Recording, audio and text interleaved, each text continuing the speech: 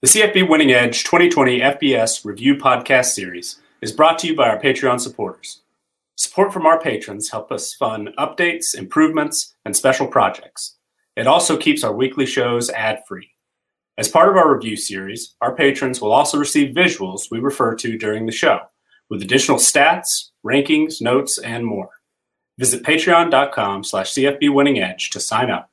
And new in 2021, annual members receive 18% off, 2 months free on a 12-month subscription.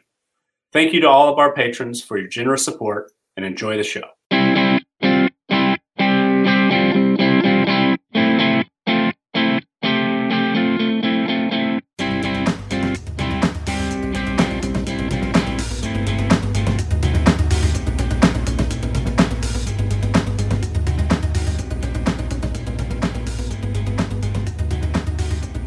Welcome back, everybody. College Football Winning Edge, the podcast edition. I'm your host, Scott Bogman.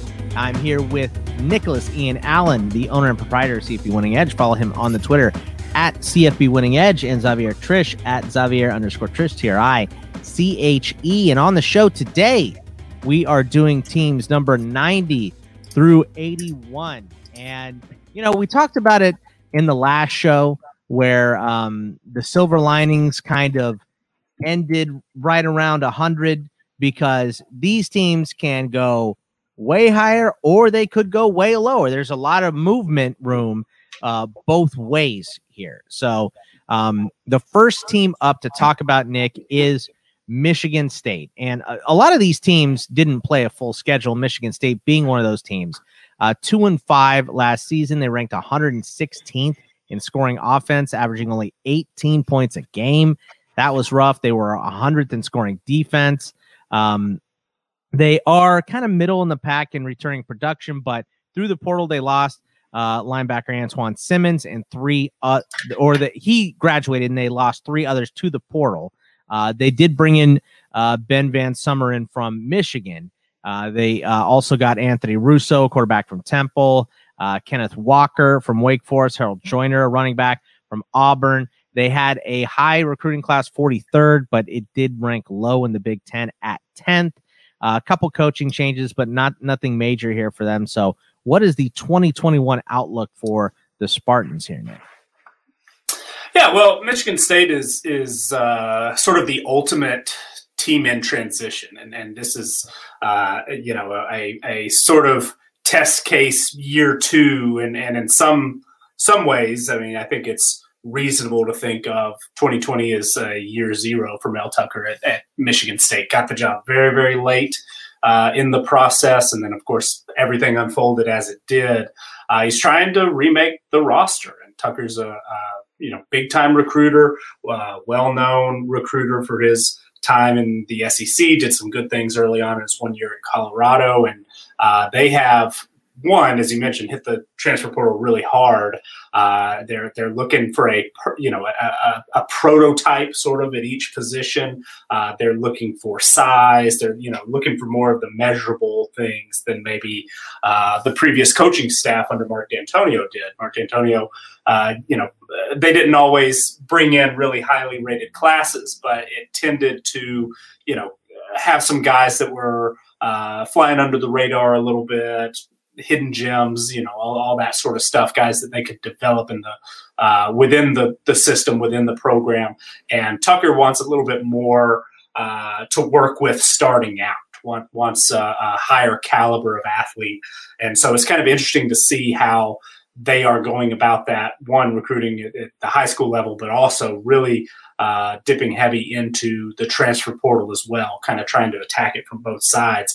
It's also, this at this point in the rankings, and if this is your first time with us, these rankings are our end of 2020 season power rankings. So if everybody were to line up and we were to say who's going to be favored against another team, if there were a week, 16 or another slate of games next week, this is the order in which we would say, one team is favored over another.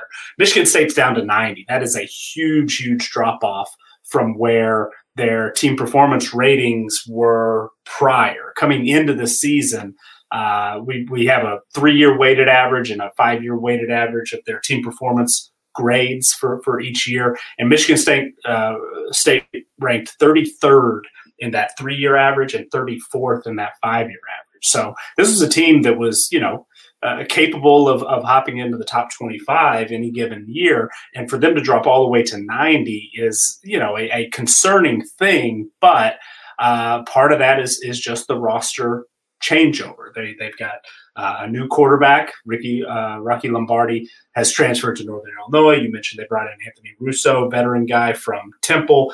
Big, strong, has a really strong arm. They're couldn't run the ball very much last year, but they brought in Kenneth Walker also, as you mentioned, and they've got a couple of guys coming back who have really some potential, just haven't really been able to get going.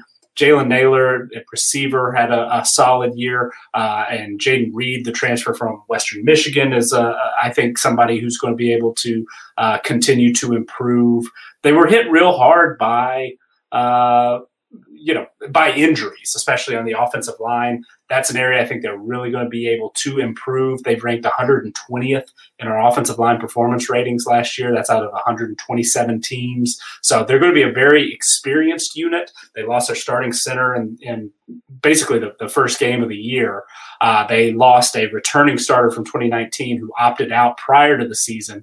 Everybody can come back. We don't know if everybody will, but at least from a body standpoint, that unit should be a little bit better off. Defensively, they played, pretty well. They ranked 35th in yards per play, allowed 55th in EPA per play, expected points added per play on defense. 62nd success rate against 19th success rate against 37th yards per pass attempt allowed. So, they're in a very small sample, did some really good things on defense, but lost a lot of those big-time performers. Lost Antoine Simmons to the NFL draft. They're also lost Naquan Jones up front and Shakir Brown, who had all 5 of their interceptions, one of the best corners in the country. So, it's going to be interesting to see. I like the long-term trajectory. I think that Tucker has a plan in place and is going aggressively, to really raise the talent level.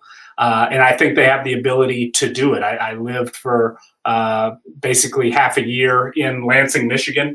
Liked it a lot. Thought it was, Michigan State, nice campus. I can imagine once recruits are able to visit, more over the next year or so, he's going to be able to, get guys to sign on the dotted line because of the things that they've got going there. Him, personality-wise, his staff, but also I think is going to be able to sell East Lansing, sell that university, and I think that we're going to start to see Michigan State bringing in consistent, top 30, top 25 type classes.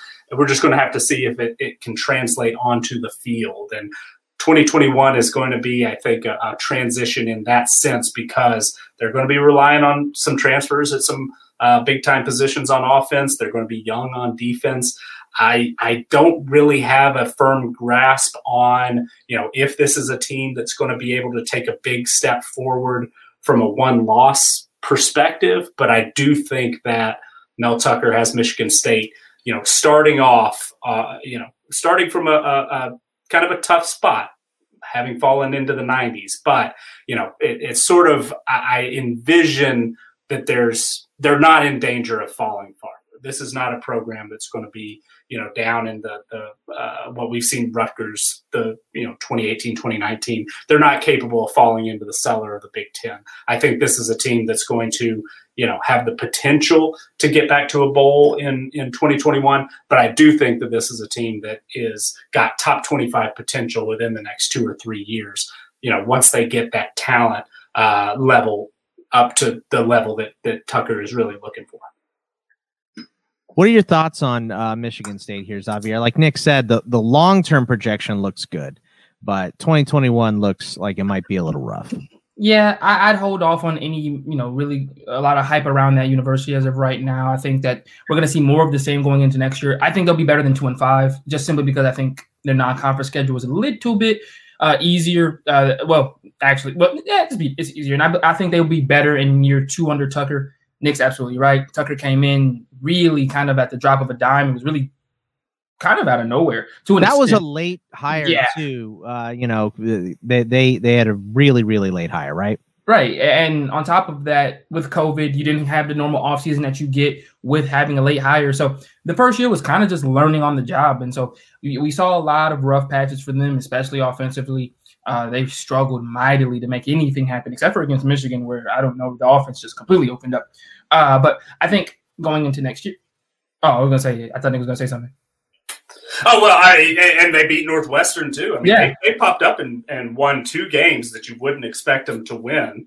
Rivalry game against Michigan, coming off of a big win against Minnesota that week before. We thought Minnesota was going to be pretty good, and so for Michigan State, who lost to Rutgers the previous week, to go in and win that game, and then they, came back to earth a little bit, but then jump up and beat Northwestern, who won the West. I mean, the potential is there to beat anybody. They just, consistency definitely was lacking last year. Absolutely. And consistency is something that's not always something that you can coach into a kid during the season. It's really hard to kind of keep a team consistent. It doesn't really have the formula all together. And that's what happens when you don't have an offseason. So I think they'll be better this year. I'm not going to say that they'll be, even a bowl eligible team this year. I'm not ready to go even on that kind of limb because they're non-conference schedule. It's still pretty daunting. They still play Miami.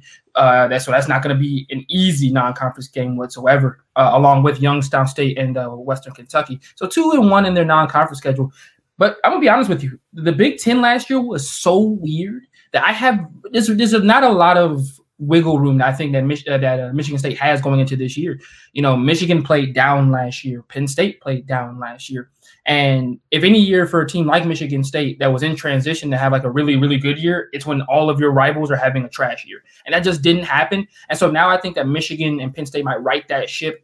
I'm going to expect another 3 to 4-win season, maybe 5-win season from them this year. When we look at the recruiting trail, Nick is absolutely correct.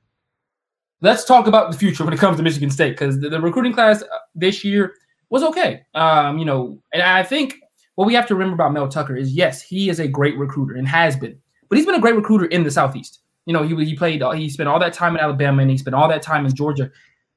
You got to learn how to recruit the area in which you're coaching. And that's a brand new thing for him to do.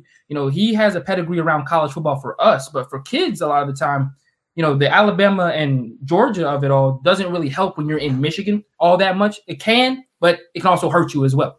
So I think he's got to learn how to recruit the place in which he's at now. And he's starting to do that. Next year's class is already ranking really high. Next year's class ranks 27th nationally and 6th in the conference. So he's starting to get there. But like Nick said, let's tailor any kind of real talk around Michigan State improving a lot. I think we're looking at a 4, maybe 5-win ball club. The next team is Arkansas State, who we talked about a little bit yesterday because they do have a brand new head coach, Butch Jones, coming in, of course. They've got, he was a analyst over at Alabama last year. They got a lot of new coaches coming in. Matt Limegrover is the new offensive line coach, new special teams coordinator. The whole staff is kind of being revamped here.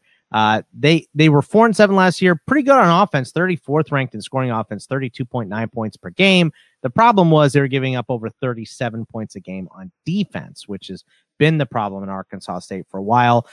They're using the transfer portal a lot. 8 players out, 9 coming in, including Florida State quarterback James Blackman. So this should be a pretty interesting team in 2021. Nick, what do you think about Arkansas State? Yeah, and I think the James Blackman transfer might just be the place to start. I was somewhat relieved. I don't know if that's the right word, but when Blake Anderson left to go to Utah State and Logan Bonner, who had been the starting quarterback last year and started 2019 as the starter before he had a season-ending injury, he and Lane Hatcher had been basically rotating series, and both had a lot of success. Hatcher's numbers look a bit better. He's really put together 2 solid seasons back-to-back in 2019, 2020, but he was never quite able to win the job outright, partly because Bonner looks better just, to your eyes when you're watching, throws a prettier ball, just whatever it is, he looks better on the field than Hatcher does, even though Hatcher, according to a lot of numbers, traditional and a little more advanced, has been more productive. And so I thought, hey, I know that Blake Anderson has had that offense, humming along basically. I mean, 15th in the country in yards per pass attempt last year. That's difficult to do when, you're rotating quarterbacks, and, 26th in the country in yards per play, 43rd EPA per play on offense, 42nd points per drive. So solid numbers, solid to very good in a variety of categories. And in some ways they were, fairly one-dimensional. They really were just a pass-first, pass often offense. Jamal Jones had, some success, almost 600 yards, and ended up leading school to turn pro. But part of that, he wasn't the top guy on the depth chart coming into the year. Marcel Murray was hobbled off and on, the field with injuries throughout the course of the season. And so, they relied a lot on the two quarterbacks. They relied on Jonathan Adams, who was one of the most impressive wide receivers in the country last year. I mean, just absolutely went off in week 1 against Kansas State and really, played at a high level all year until he suffered his own season-ending injury. But he was targeted 121 times, according to PFF. He had 78 catches, 1,100 yards, and 12 touchdowns. Just a really, really excellent season. They're going to miss him, big time. But I still thought that Hatcher, hey, this is an opportunity for it to be his team. And I did like the Butch Jones hire, thought that, he's had success at the group of 5 level, both at Central Michigan and Cincinnati. His offenses at times at Tennessee were pretty good as well. I mean, I remember one particular offseason, I think it was, his next to heading into his whatever it was, when they won 9 games in 20 I'm completely butchering this, but anyway, there were some times I remember thinking, wow, that Tennessee offense really is looking pretty good right now. And that was 2016. They won 9 games, scored 36 points per game. But anyway, so, for him to then go out, and one of the first sort of major transfers that we saw was getting James Blackman, who started 25 games at Florida State, has had his own, bouts of success here and there, but couldn't nail down the job long term, ended up just falling farther and farther down the depth chart last year. And, you bring in a guy like that from a Power 5 program who's got a lot of experience, who has 1 year. Actually, I guess Blackman has 2 years to play still somehow. He's been there forever, it seems. But it was a strange move to me. It was a strange decision. And there have been times when I really liked what Blackman did early in his career. I thought he had a lot of potential, just hasn't, really lived up to that in the years since. But it just really struck me as odd. And I don't know it's necessarily the way you want to start at a new program when you've got a guy who's played a lot of football, who's been a starting quarterback, by all indications, has some leadership ability that the team likes. And I thought it finally was going to be Lane Hatcher's opportunity to kind of be the guy there at Arkansas State, and to sort of, add this competition to that again. Usually competition, I think, is a good thing, but in this scenario, I just don't really like it. So that'll be interesting to see. Be interesting to see if Blackman really will compete for that job, if he can give Hatcher a run for his money.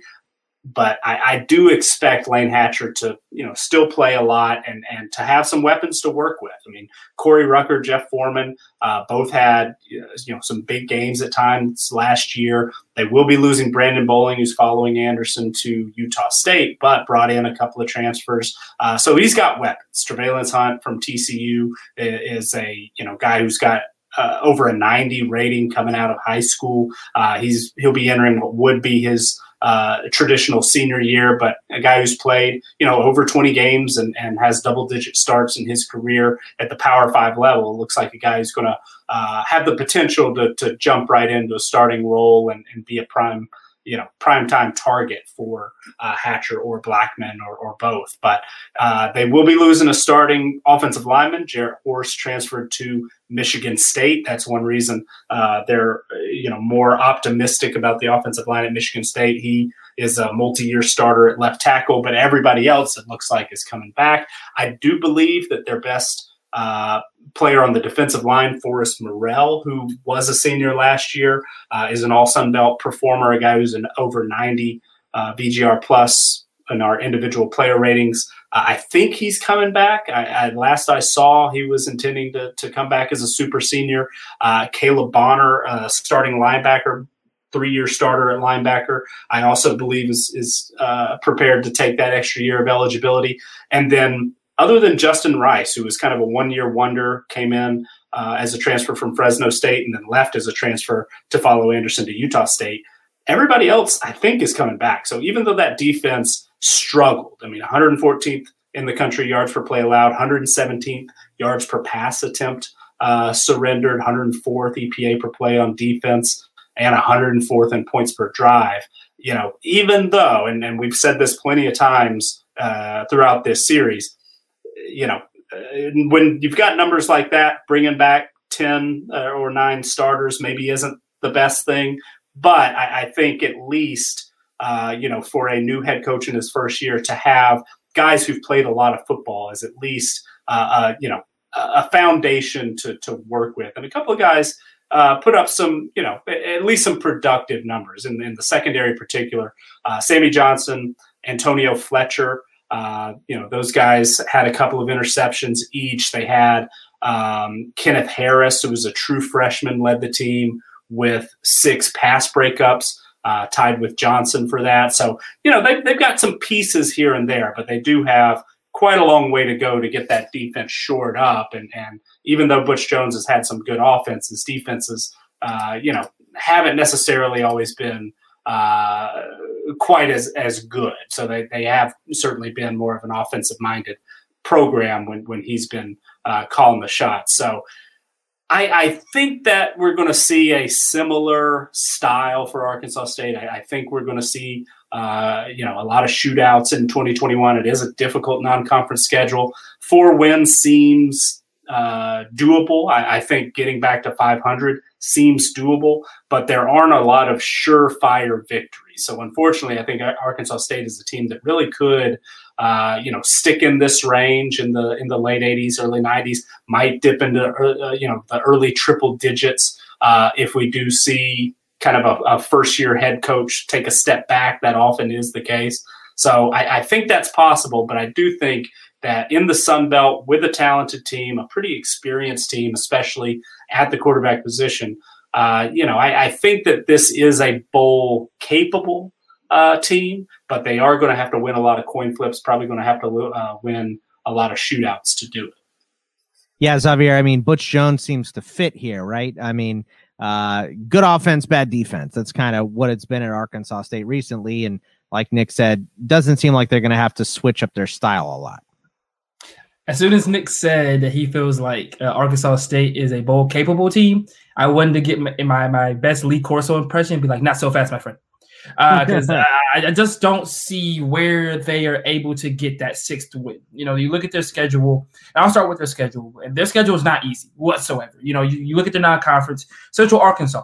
Central Arkansas is a pretty good team. We saw them compete a lot this past year. They looked like they were scheduled literally by everybody to start the year off. They played in week 0, if I'm not mistaken. Correct, Nick? If I'm not mistaken, I believe they did. Last year, yeah. Central Arkansas played Austin Peay in that first game, and then they turned around, played UAB tough for a half. They were competitive for sure. Mm-hmm. And it doesn't get much better right after that. You end up playing Memphis and then heading all the way to Washington in the next 2 weeks. So for me, I'm not ready to say that they beat Washington. So I would call them a 1-2 ball club after their non-conference schedule. And then the Sun Belt for them, for me, in my opinion, is going to get better next year, especially at the bottom. I think that when you look at them, you look at a team like Georgia State, a team like Georgia Southern, I think they get better next year. We might take some steps back from maybe a Louisiana because of all of the talent that they lost. But I think App State gets better next year because they were down this year. And Coastal, I think, continues to do what they did from last year into this year. So I don't know where I find 6 wins for Arkansas State. I love the hire from Butch Jones. I just think they're like a year or two off. And I think that's what they did. And they showed that in the recruiting on the recruiting trail as well. They didn't really go out and get anybody. They signed 14 kids total, but they finished 7th in the Sun Belt this year, which not all that great after the year where you finished 4th, and they finished 107th nationally after finishing 96th. They really, really hit the transfer portal hard, and I think that tells you that they're not necessarily ready to make that jump. It is a win now kind of mentality with their recruiting. I just don't see it translating onto the field next year. I'm looking at what I think is going to be a 4-win ball club, somewhere around exactly what they did last year, maybe 5 wins, but the Sun Belt, it's always weird. They might be able to pull one out against Southern. Heck, they might even be able to beat Louisiana. The Sun Belt is so weird in that way that they could probably pull out a game against a team that is more talented than them and at the time playing better than them. That's just kind of how the Sun Belt rolls. But I love the Butch Jones hire, and I think that they're maybe 1 or 2 years off to getting back to what they were about 2 years ago. And I think that's because he'll be able to do a lot of good recruiting down there. He's a big name in the Southeast. He'll be able to bring kids into Arkansas State that maybe wouldn't go normally. We see it somewhat on the recruiting trail this year, bringing in transfers from Florida State already. So I think they're a couple of years off, and I'm not willing to call them bowl capable. I would say 4 wins to 5 wins is what I'm comfortable saying. Well, the next team we have up here was a bowl winner this year, Hawaii. At 5-4, they beat Houston in the New Mexico Bowl. They're 79th in returning production, but they do have a couple all-conference players coming back, and Chevin Cordero, the highest-ranked recruit ever at Hawaii, is coming back, of course, for another year. Not a lot of changes here. They had 9 transfers out, 5 transfers in. Their recruiting class was not great. I mean, tough for Hawaii to recruit during COVID, 123rd ranked recruiting class. So, Nick, how do you see your favorite team here, Hawaii, the Rainbow Warriors, looking for 2021? I do watch a lot of Hawaii football and do enjoy that. I didn't have a good read on Hawaii. I've said it how many, a dozen or more times in the 40 teams we've talked about already, how I didn't have a good read on that particular team going into 2021. Well, Hawaii was that team for me in 2020. Todd Graham had been out of the game for a couple of years, had some success. It seemed like maybe he could have gotten another year at Arizona State. Maybe he had won enough there, but didn't end up working out. They go to Herm Edwards, and then he wasn't able to get another job for a little while. Seemed like a little bit of an odd fit, and it's kind of playing out that way a bit. They surprised me. I didn't have very high expectations. They surprised me getting to a bowl, winning the bowl. They really changed up the offense quite a bit. It's somewhat difficult to go from a specific system, whether it's a triple option offense or something like that. Well, Hawaii was in the run and shoot, which basically they're the only team in college football who ran a fairly traditional run and shoot.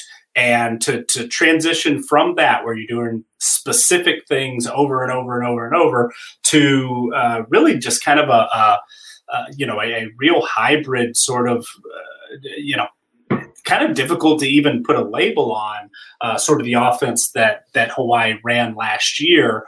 They, used a guy like Calvin Turner, who was a great story, by the way. Jacksonville University ended up shuttering its program. He goes on, transfers to Hawaii when Nick Rolovich was still there, was a triple option quarterback at Jacksonville, expected to play defensive back at Hawaii, ends up playing a running back, wide receiver hybrid, leads the team in receiving, 44 targets, 33 catches, over 500 yards, 6 touchdowns. And, basically was right there with the team leaders in rushing as well, over 300 yards rushing and 4 touchdowns. So he was just an absolute steal, a find there that nobody really expected anything from. And, then they turned Chevan Cordeiro, who you mentioned was highly regarded as a high school prospect in Hawaii, ran the run and shoot in high school, ran the run and shoot, and, looked good in spurts under Nick Rolovich, was challenging Cole McDonald, who was talented enough to get drafted last year, left for the NFL a year early, and Cordeiro, would end up getting McDonald might get himself benched. Cordeiro would come in. Cordeiro had a handful of starts, so he takes over. It becomes his team, his offense. And he really kind of changes styles, runs for almost 500 yards, 7 touchdowns, led the team in rushing, did throw for 2,000 yards, but I thought at certain times took a little bit of a step back as a passer, just wasn't used to kind of the new way of doing things, was used to playing in one system for so long, half a decade or whatever it was, dating back to his senior year in high school. So felt that was a little bit bumpy, but, they cobbled together enough to, win games, get to a bowl game, knocked off Nevada, who was undefeated at the time, looking like a Mountain West contender, championship title contender. They, played San Jose State pretty well. So they were a very tricky team to play. And part of it was sort of this just indescribable offense. Part of it was, a lot of new faces, just completely different system on both sides of the football. So even after what I saw, and even after being surprised in 2020, I still don't even know if I have a great feel for Hawaii, because I don't know exactly what they want to be. That was one thing under Nick Rolovich. When he decided to go to the run and shoot, he said, okay, this is what we're going to be. This is our identity. This is, what June Jones did and turned Hawaii into a team that went to a BCS bowl game. That's going to be our identity. That's what the fans identify with. That's what the program identifies with. Todd Graham, I think he said he had actually maybe never been to Hawaii even before he took the job, and just sort of feels. But it's his dream job, and this is my home. It always has been. Every place he's landed, he said that stuff. I think Hawaii was the first place he didn't. But yeah, I mean, he's got deep Texas roots. Coached at Rice. He spent a few years in Tulsa, so just north of there, of course.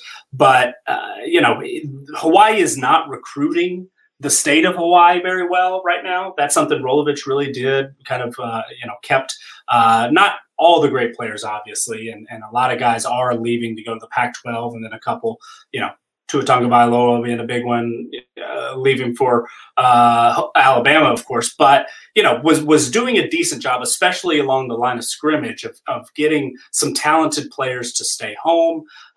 Was getting creative in some of the recruiting that they were doing out in the Pacific, just overall. And the new coaching staff under Graham is very Texas centric. That seems to be really what they're going out and recruiting right now. And it makes sense because he's got a ton of, connections there and from his time as a high school coach there and then recruited when he was at Arizona State, when he was at Tulsa. But it just, I don't know. They don't really seem to be, don't really seem to have an identity right now. So I think they've got some talented players. They've got some talented pieces. I'm a little bit worried that, the offensive coordinator, G.J. Kinney, is gone to UCF now. The wide receivers coach, co-offensive coordinator, Brendan Marion, is gone to Pitt. So what is the offense going to look like? We don't have an offensive coordinator named yet, so we don't really know if they're going to change to more of a specific, style or system, or if it's going to be a little bit more grab baggy like it seemed last year. But one thing that they do seem to have figured out, the defense took a big step forward. And, it's a new look defense, brought in a former head coach from Azusa Pacific, and he became the defensive coordinator there. That was one thing under Rolovich. Hawaii was often in the 100s and most categories. But under Victor Santa Cruz, they were top 60 in yards per play allowed. They were in the 80s in EPA per play on defense, 51st in points per drive allowed. Pretty solid performance there. 71st in success rate against, and then they were actually top 30 in yards per pass attempt allowed, which is pretty impressive, especially because they lost their best defensive back, Eugene Ford, in the second game of the season. So a guy that they were, longtime starter, expected maybe an all Mountain West type player. He goes down with an injury, and they still are able to do some really good things defending the pass and against some pretty high octane offenses. Nevada being, they were clicking on all cylinders, throwing the football all over the place. And then they go out to Hawaii and get tripped up, end up losing that game. And they took Romeo Doubs, who looked like an All-American prior to that point, completely took him out of the game. So I was encouraged from what I saw from Hawaii on defense, and the offense, the numbers were not bad. It just didn't quite, I don't know, something doesn't quite feel like they're up to full speed yet. And maybe they get there in year two under Todd Graham, but I kind of want to see what direction they're really going in, because it didn't give me a feel that I don't know, it just didn't seem like Hawaii football to me, what we got used to under the Rolovich era. And programs change. I get that, but I don't know. We'll see. I'm still a little skeptical, but I did take some positive signs there from what we saw defensively at Hawaii. Xavier, what do you think about Hawaii this year? Like Nick said, they're they're a team that seems to be in a little bit of transition. Like I said, tough to recruit during COVID. I think they just announced the other day that they're going to actually have home games this year, because that was a little bit up in the air because of COVID as well. Your thoughts on Hawaii for 2021? I mean, this is such a weird situation. I think it's funny. The first three teams we've talked about kind of all have the similarity where we're maybe a year or so off, maybe 2 years away from really making that jump.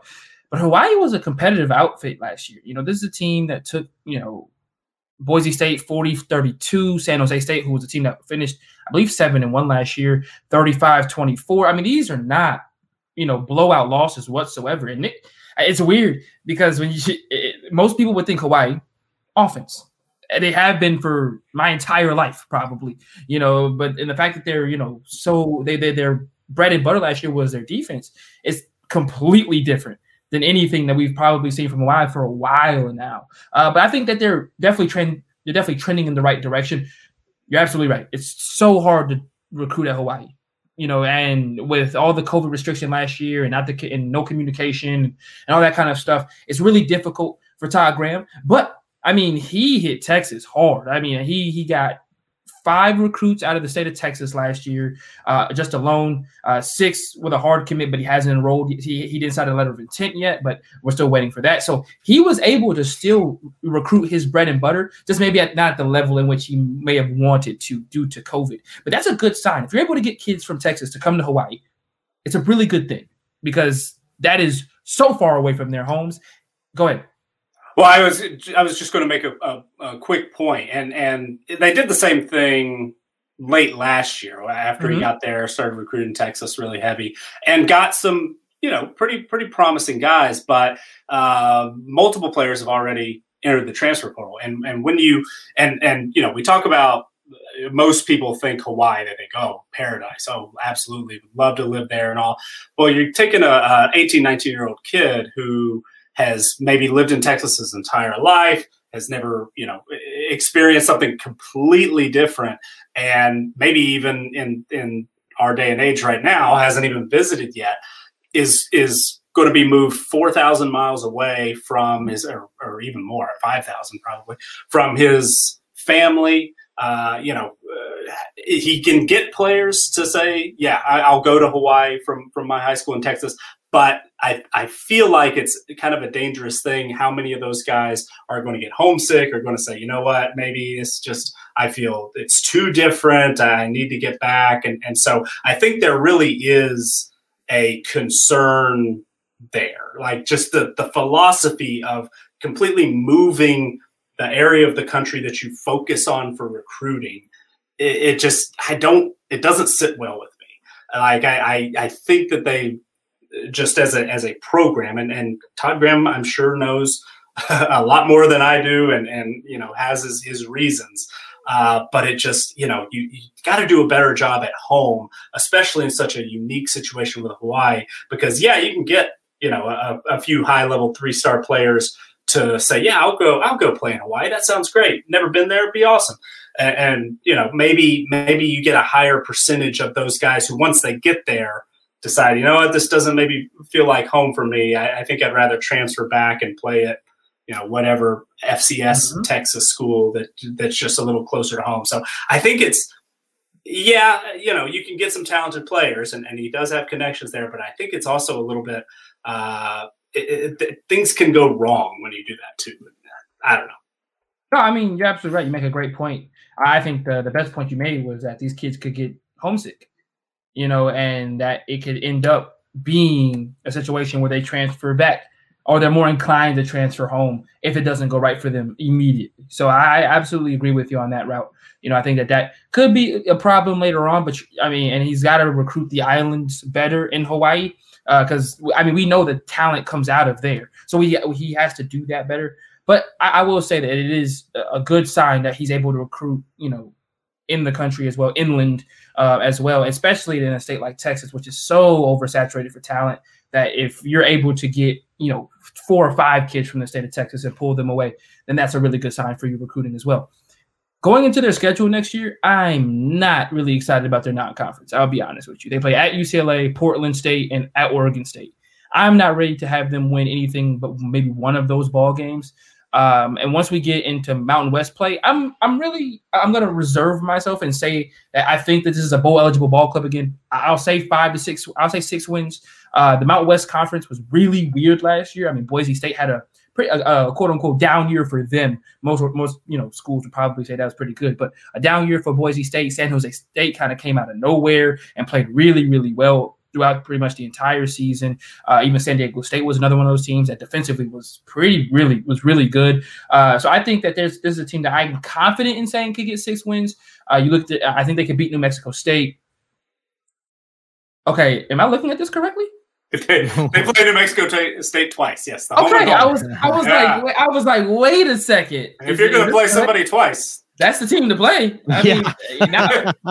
Now I'm guaranteeing a bowl game. That's 4 wins right there, or at least 3 wins right there that I think they can get. I think they can beat Utah State. We talked about them in previous episodes as well. I think this is a team that can, without any major injury, gets to 6 wins minimum. I'll say that right now. I think that Hawaii is able to get 2 back-to-back bowl games. All right, so the next team up here is Wyoming, and another team that didn't get a full schedule, 2-4 in here. They're 29th in returning production, so they do have some players coming back for sure. 111th ranked in the recruiting class, and the portal for them is not going either way. They have 1 out, 1 in. It's very, very strange that this is the only school I've looked at. I'm like, is this link broken? What is happening here on 247? Because it's just not. No one's coming in, no one's going out. They were really good on defense last year in the 6 games, only allowing 21 points per game, but 82nd ranked in scoring offense at 26.5. So they brought in some new coaches here. Tom Polasek is their new offensive coordinator and QB coach. He was the Iowa offensive line coach last year. And Derek Frazier is the new OL coach. He was a Jets assistant OL coach last year, Nick. So your thoughts on Wyoming going into 2021? Yeah, I feel almost the exact opposite about Wyoming as I do Hawaii. I think that we know exactly what Wyoming is, what they've always been, what they probably always will be. Every once in a while, you jump up, you get a real special player like Josh Allen, and things might change just a little bit. But even then, his senior year didn't quite go according to plan as far as what we expected. They would open things up and really let him, just let it fly. They run the football. They play ball control. They, limit your possessions, and a lot of that translates to strong defensive numbers. Traditionally, when you take away possessions, teams aren't going to score as many points, aren't going to put up as many yards. But also, looking a little deeper, they performed incredibly well in a lot of efficiency metrics, a lot of drive stats. They were 12th in the country in yards per play allowed. They were 6th in the country EPA per play on defense, 18th overall in points per drive allowed, 26th in success rate against, and 36th in yards per pass attempt. So if you were going to go after them, it really needed to be through the air. But even then, top 40 in yards per pass attempt against. So, they played solid defense, and then the offensive numbers, were not great, but they ran the football really quite well. I mean, Xavier Valladay, over 500 yards. He dealt with some injuries, but he's a talented guy. They also have Trey Smith, who's a former Louisville transfer who had almost 500 yards. Is a backup. It's not necessarily a sharing carries scenario, but because of the injuries to Valladay, he got almost as many touches out of the backfield. Levi Williams had to step up and start at quarterback after the second play of the year. Sean Chambers was the starting quarterback, but had a second consecutive season-ending injury, had a severe leg injury on the opening drive of the season. So Levi Williams steps in, kind of at first glance looks a little like Josh Allen.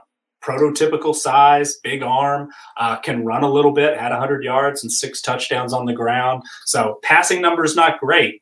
Only had 1 passing touchdown. Wyoming as a team only had 1 passing touchdown last year. But, 7.5 yards per pass attempt, not terrible. Certainly room for improvement. But, not a lot of weapons in the passing game on the outside for sure. But they do have plenty of guys who can run the football, and they certainly do a good job as well. Stopping the run, playing good defense. Chad Muma, all Mountain West linebacker, filled the stat sheet, led in tackles for loss, sacks, had 16 production points. Our numbers, when we look at a variety of different statistics and add to that overall player rating, he's a guy that is a leader of that defense and has worked his way up to almost a 91 rating as a junior going into his traditional senior year. They've got some talented guys in the secondary. Asias Gandy, a senior last year, but has 6 production points. Pretty high number for a defensive back, especially one that doesn't get a ton of tackles and that sort of thing. But they had some really solid interior defensive linemen as well. 6 production points is really, really difficult to get for an interior defensive lineman. And they had 2 young guys do it. A redshirt freshman, Jordan Bertignol, probably messed that up, my apologies, and nose tackle sophomore Cole Godbout. So both of those guys, still under an 80 as far as their overall player rating goes, but they were very, very productive last year, and they kind of are examples of what Wyoming does. They are never going to recruit, at a top 100 level. I mean, they're 120s, 118. I think they had a semi-decent class actually in 2020, but for the most part, they're going to be at the very end. Just not a whole lot of talent around, but Craig Bowl and his staff do a good job of picking players up here or there, putting them in the system, coaching them up, play kind of a old school ball control, limit your opponent possessions, and then that keeps your defense fresh. And they picked up some really good defensive players as well. I mean, they had 2 guys drafted last year, or in the 2020 NFL draft. Logan Wilson, great All-America caliber linebacker, but they had 2 guys. So they're able to develop some players as well, and do have a good eye for underrated talent and players that are not a whole lot of other programs are going after, because who recruits Wyoming and the Dakotas and Montana and Idaho, so it's they do have their pick, but there are not very many players and a lot of distance between them. So they've got to be creative. They've got to develop big guys along the line of scrimmage. The offensive line had a ton of injuries last year. Probably will be a little bit better next season, hopefully if it's healthy. But I think Wyoming, because Valladay is back, because Levi Williams got another year, got a full year of experience. If Sean Chambers comes back healthy, he can run the football. He can be a weapon at the quarterback position. Don't have a ton of weapons, as I said, at receiver, but I think that Wyoming's going to be a consistent team. Don't really expect things to change with the new offensive coordinator, and think that they're going to be, again, bowl capable. I don't know that we necessarily will have our numbers, Wyoming favored to win very many games, especially in the Mountain West, but they're certainly capable of getting 6, maybe even 7 wins, knocking off teams that are more talented. The non-conference schedule, not super difficult. You do have the MAC champ, Ball State, but Northern Illinois didn't win a game last year. Montana State, an FCS opponent, good FCS opponent. And that's actually the offensive coordinator of Wyoming left to become the head coach at Montana State. So it's kind of an interesting, first game. But UConn, absolutely winnable. And then the Mountain West, there's no surefire loss. They do have to go to Boise State. They end with 4 straight home games too. Well, the dates are not. I see what you're looking at. The dates are not final. Dates are not. Yeah. You're right. Absolutely, you're right. But so the road games are going to be difficult. Air Force, Boise State, San Jose State. But I would say that, I know that they haven't done great against Boise State in the past, but I would say that that's not a guaranteed loss. And if Boise State's not a guaranteed loss, I think every other game is winnable. They won't win them all, but I think they will be competitive week in and week out. So we'll see. I think that Wyoming is going to be a team that starts in the mid 80s, 90s in our preseason rankings once those come out in April. But I think that they're going to be a team that has a better record than what the numbers, what our projections will show.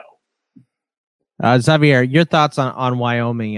Interesting school, of course. Kind of the opposite of Arkansas State. Really good on defense, not so hot on offense, and a run the ball and play run defense type of a school too. So decent schedule, like Nick said. What do you think? It was weird. Like I was looking at their schedule from last year, and this team could have easily been 5-0.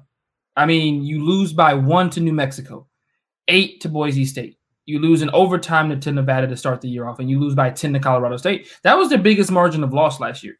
So I genuinely think that we're looking at a team that might take that next step coming into this year. I'm not saying that they're going to win the Mountain West by any means, but I think Nick's absolutely right. They will probably be in every game that they play this year, at the very least, compete in every single one of them. I think Boise State's the only game I see them, really being outmatched, but somebody would have said that last year and they only lost by 8 points. So I think that, Wyoming's one of those teams. They're going to keep the score down. They're going to make you play their style of football. They're going to limit your possessions, kind of like we talk about all the time with Army, how they make sure that you have to score on your possessions, because if not, you might not get the ball back. That's kind of the similar style in which Wyoming plays. I think that lends to them being in more games, kind of an uglier kind of football. We talk about this with Iowa a lot as well. So I like Wyoming going into this year. Fun fact for you guys. So, Scott, you talked about earlier how Wyoming does not look for transfers, whether they go in or out.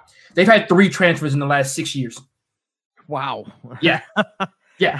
It's like a prison. You're stuck. You're stuck in Wyoming. Well, if you run off the campus of Wyoming, where you going? Well, yeah, that's true. And not like Nick said, just imagine being a traveling scout in that area. You better love driving between Wyoming and Idaho and Montana and all that big sky country. Beautiful country. It's gorgeous. Yeah. I mean, so if you do like driving, it's great to drive in, but that's a lot of driving. All of us. So since you said that, might as well go ahead and cheap plug it. If you love to drive, might as well listen to the CFB Winning Edge podcast. I'm just saying, you got all that time on your hands. Might as well tune in. I think you're preaching to the choir here, Xavier. folks are actually listening to the CFB.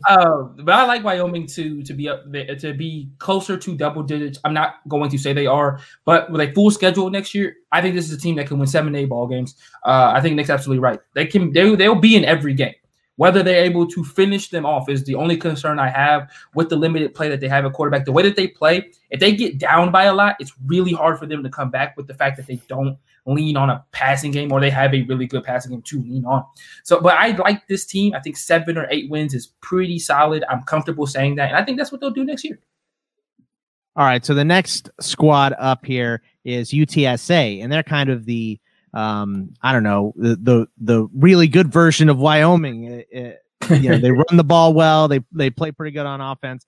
A lot of returning production here. They lost the first responder bowl. They were 7-5 to Louisiana, 31-24, but they're 27th in the nation according to that ESPN article we were talking about before in returning production. 66th ranked scoring offense, 28.3 points per game, 25.7 points per defense given up a game, was 41st. So pretty decent on both sides. Middle of the line in recruiting classes as well, 72nd. They had 4 transfers out, 4 transfers in. They did fire Tyrone Nix, their defensive coordinator, and that is going to go to 2 guys now. Jess Loeb, who was the safeties coach, and Rod Wright, who was the D-line coach, are going to split that responsibility this year, Nick. So your thoughts on the Roadrunners going into 2021? So I think the first half of this show, it's been sort of building. I've felt positive about the long-term future of Michigan State. I do feel positive about the long-term future of Arkansas State, even though I'm skeptical still about Hawaii. They overperformed last year and have proven that they can get to a bowl game and win it. Wyoming, I think, is capable of that. I'm getting to a crescendo here. I think UTSA is a Conference USA championship contender. And might even I know that we talked a little bit about Marshall earlier this week when we were doing our first year head coach draft, and you think, okay, yeah, Marshall's going to be maybe the team to beat in the East again and all that. UTSA might be just the team to beat. They have at the end of this season, and you mentioned all the returning production coming back, how they rank highly in that. So we don't know exactly what the numbers will be for this in 2021, but at the end of 2020, they had the number 1 offense in Conference USA in terms of our offensive roster strength numbers. They had the number 1 overall roster. Number 1 overall roster strength in Conference USA. Both of those in the top 50 nationally. So Conference USA is definitely on the lower side as far as talent metrics and our roster strength numbers go. But at the end of last year, UTSA, most talented roster in that league, and they bring back just about everybody. I mean, they did have 6 senior starters on defense, but everything that I've seen so far this offseason is, so-and-so's coming back for his extra year of eligibility. So-and-so's coming back. I mean, one after the other.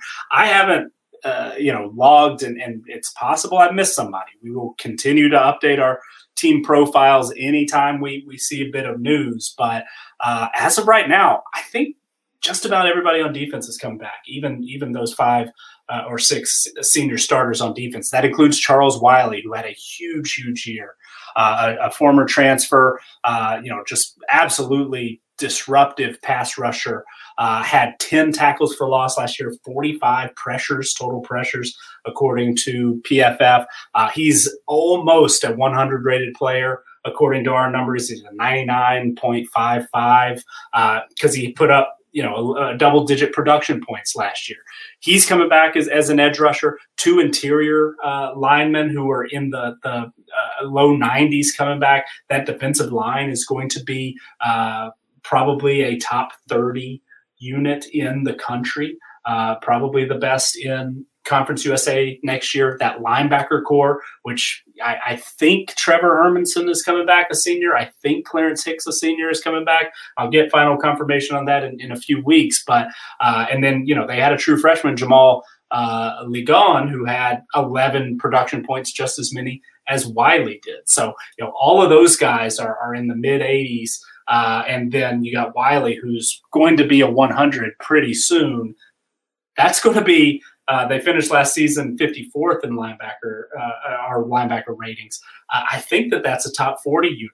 I think it might be a top 35 unit. So defensively, that front seven is going to be tough. Is going to be tough. And then the best player that they've got on defense is in the secondary. Rashad Wisdom is one of the best safeties, maybe in all the group of five. Very, very productive player. So I really like, just from an experience standpoint, UTSA on defense. And they were, not the very best, but they were solid in the 70s yards per play allowed, 63rd EPA per play on defense, 55 points per drive, 57 success rate against, and then 66th in yards per pass attempt against. So middle of the road nationally, but still pretty solid. And then you think another year with a returning coaching staff in its second year, a lot of guys very, very experienced. Really like what UTSA's got on defense, and then that's not even getting to, like I said, that number one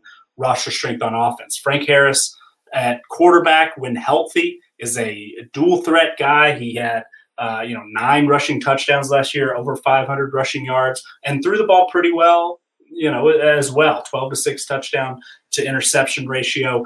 Didn't really, push things down the field. Only 6.5 yards per pass attempt, but he's a guy that can hurt you in a variety of ways. And then Sincere McCormack, running back, almost 1,500 yards last year, 11 touchdowns, is on the very short list of top running backs, at least from a production standpoint, in college football. And Scott, you and I were talking briefly before we started to record. I'm currently in the first CFF mock draft, college fantasy football mock draft of the season. Sincere McCormack was the 10th overall pick. He was 5th among running backs. So, he's a guy that has some high expectations, probably a future NFL running back as well, a guy that's just been incredibly productive from the time he stepped on campus there. And they've got a good offensive. I mean, UTSA is, just about everybody's coming back, and unless I'm missing something, and that's absolutely possible. But I do a pretty good job of keeping my ear to the ground and making notes when I see them. But they've got a ton coming back. They had our first year our first year head coach draft in 2020.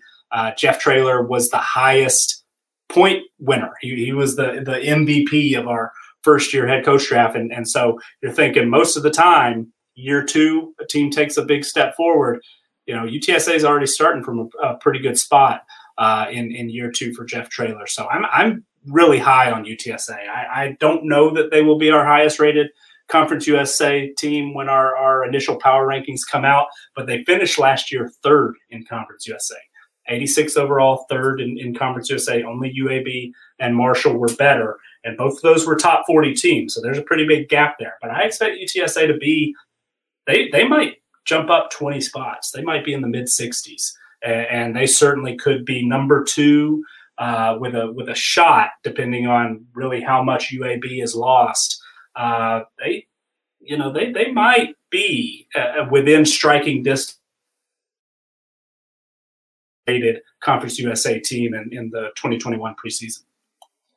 Xavier, are you as high on UTSA as Nick? I mean, this is a good squad. Do you think they could potentially win Conference USA? All I'll say is this, and I think I said this about a team way early on, but for the negative reason. I let the kids tell me, and the kids on the recruiting trail have told me that they are drinking the Kool-Aid that's going on at UTSA. So I'm going to drink the Kool-Aid as well. This is a team that finished with the number 1 ranked recruiting class in Conference USA this year. They finished 72nd nationally. That was a jump of almost 20 spots from the year prior, and a jump of 24 spots from the year before that. Something's going on down there at UTSA that people need to really get their eyes on. And Nick, I think you said as well, this is a team that dominated Conference USA last year, except for 2 games. UAB and a weird one to Florida Atlantic. The other 2 losses come from BYU and Army. And I really think, and they played BYU really good. It was 27-20. So, and we remember how good BYU was last year. That was a team that people were talking about possibly in the playoff at one point in the year. So, I mean, I am drinking the Kool-Aid at UTSA. I think the game that everybody watched last year was their game against Texas State. Yes, the defense didn't play great in that one, but they played much better throughout the season and as the season progressed. And I don't see why not. You look at their schedule going into next year, and I don't see why they can't run the table. You know, their non-conference schedule isn't too daunting. They play at Illinois, and we've talked about them already. Who's to say that Illinois, you know, is better than them right now? Maybe they are on paper, but as a team, I'm not so sure I can say Illinois is better than them. They're not. That's why Illinois is ranked behind them. Yeah, UTSA, if they played next week, would be favored over Illinois on a neutral field. Right, and this is in Champaign, so I don't know if that how much that changes it. But you know, then they play Lamar, then they play Middle Tennessee State, and we've talked about what's going on there and the dumpster fire that we think is happening at that university. I don't see why they can't run the table and be atop of their conference.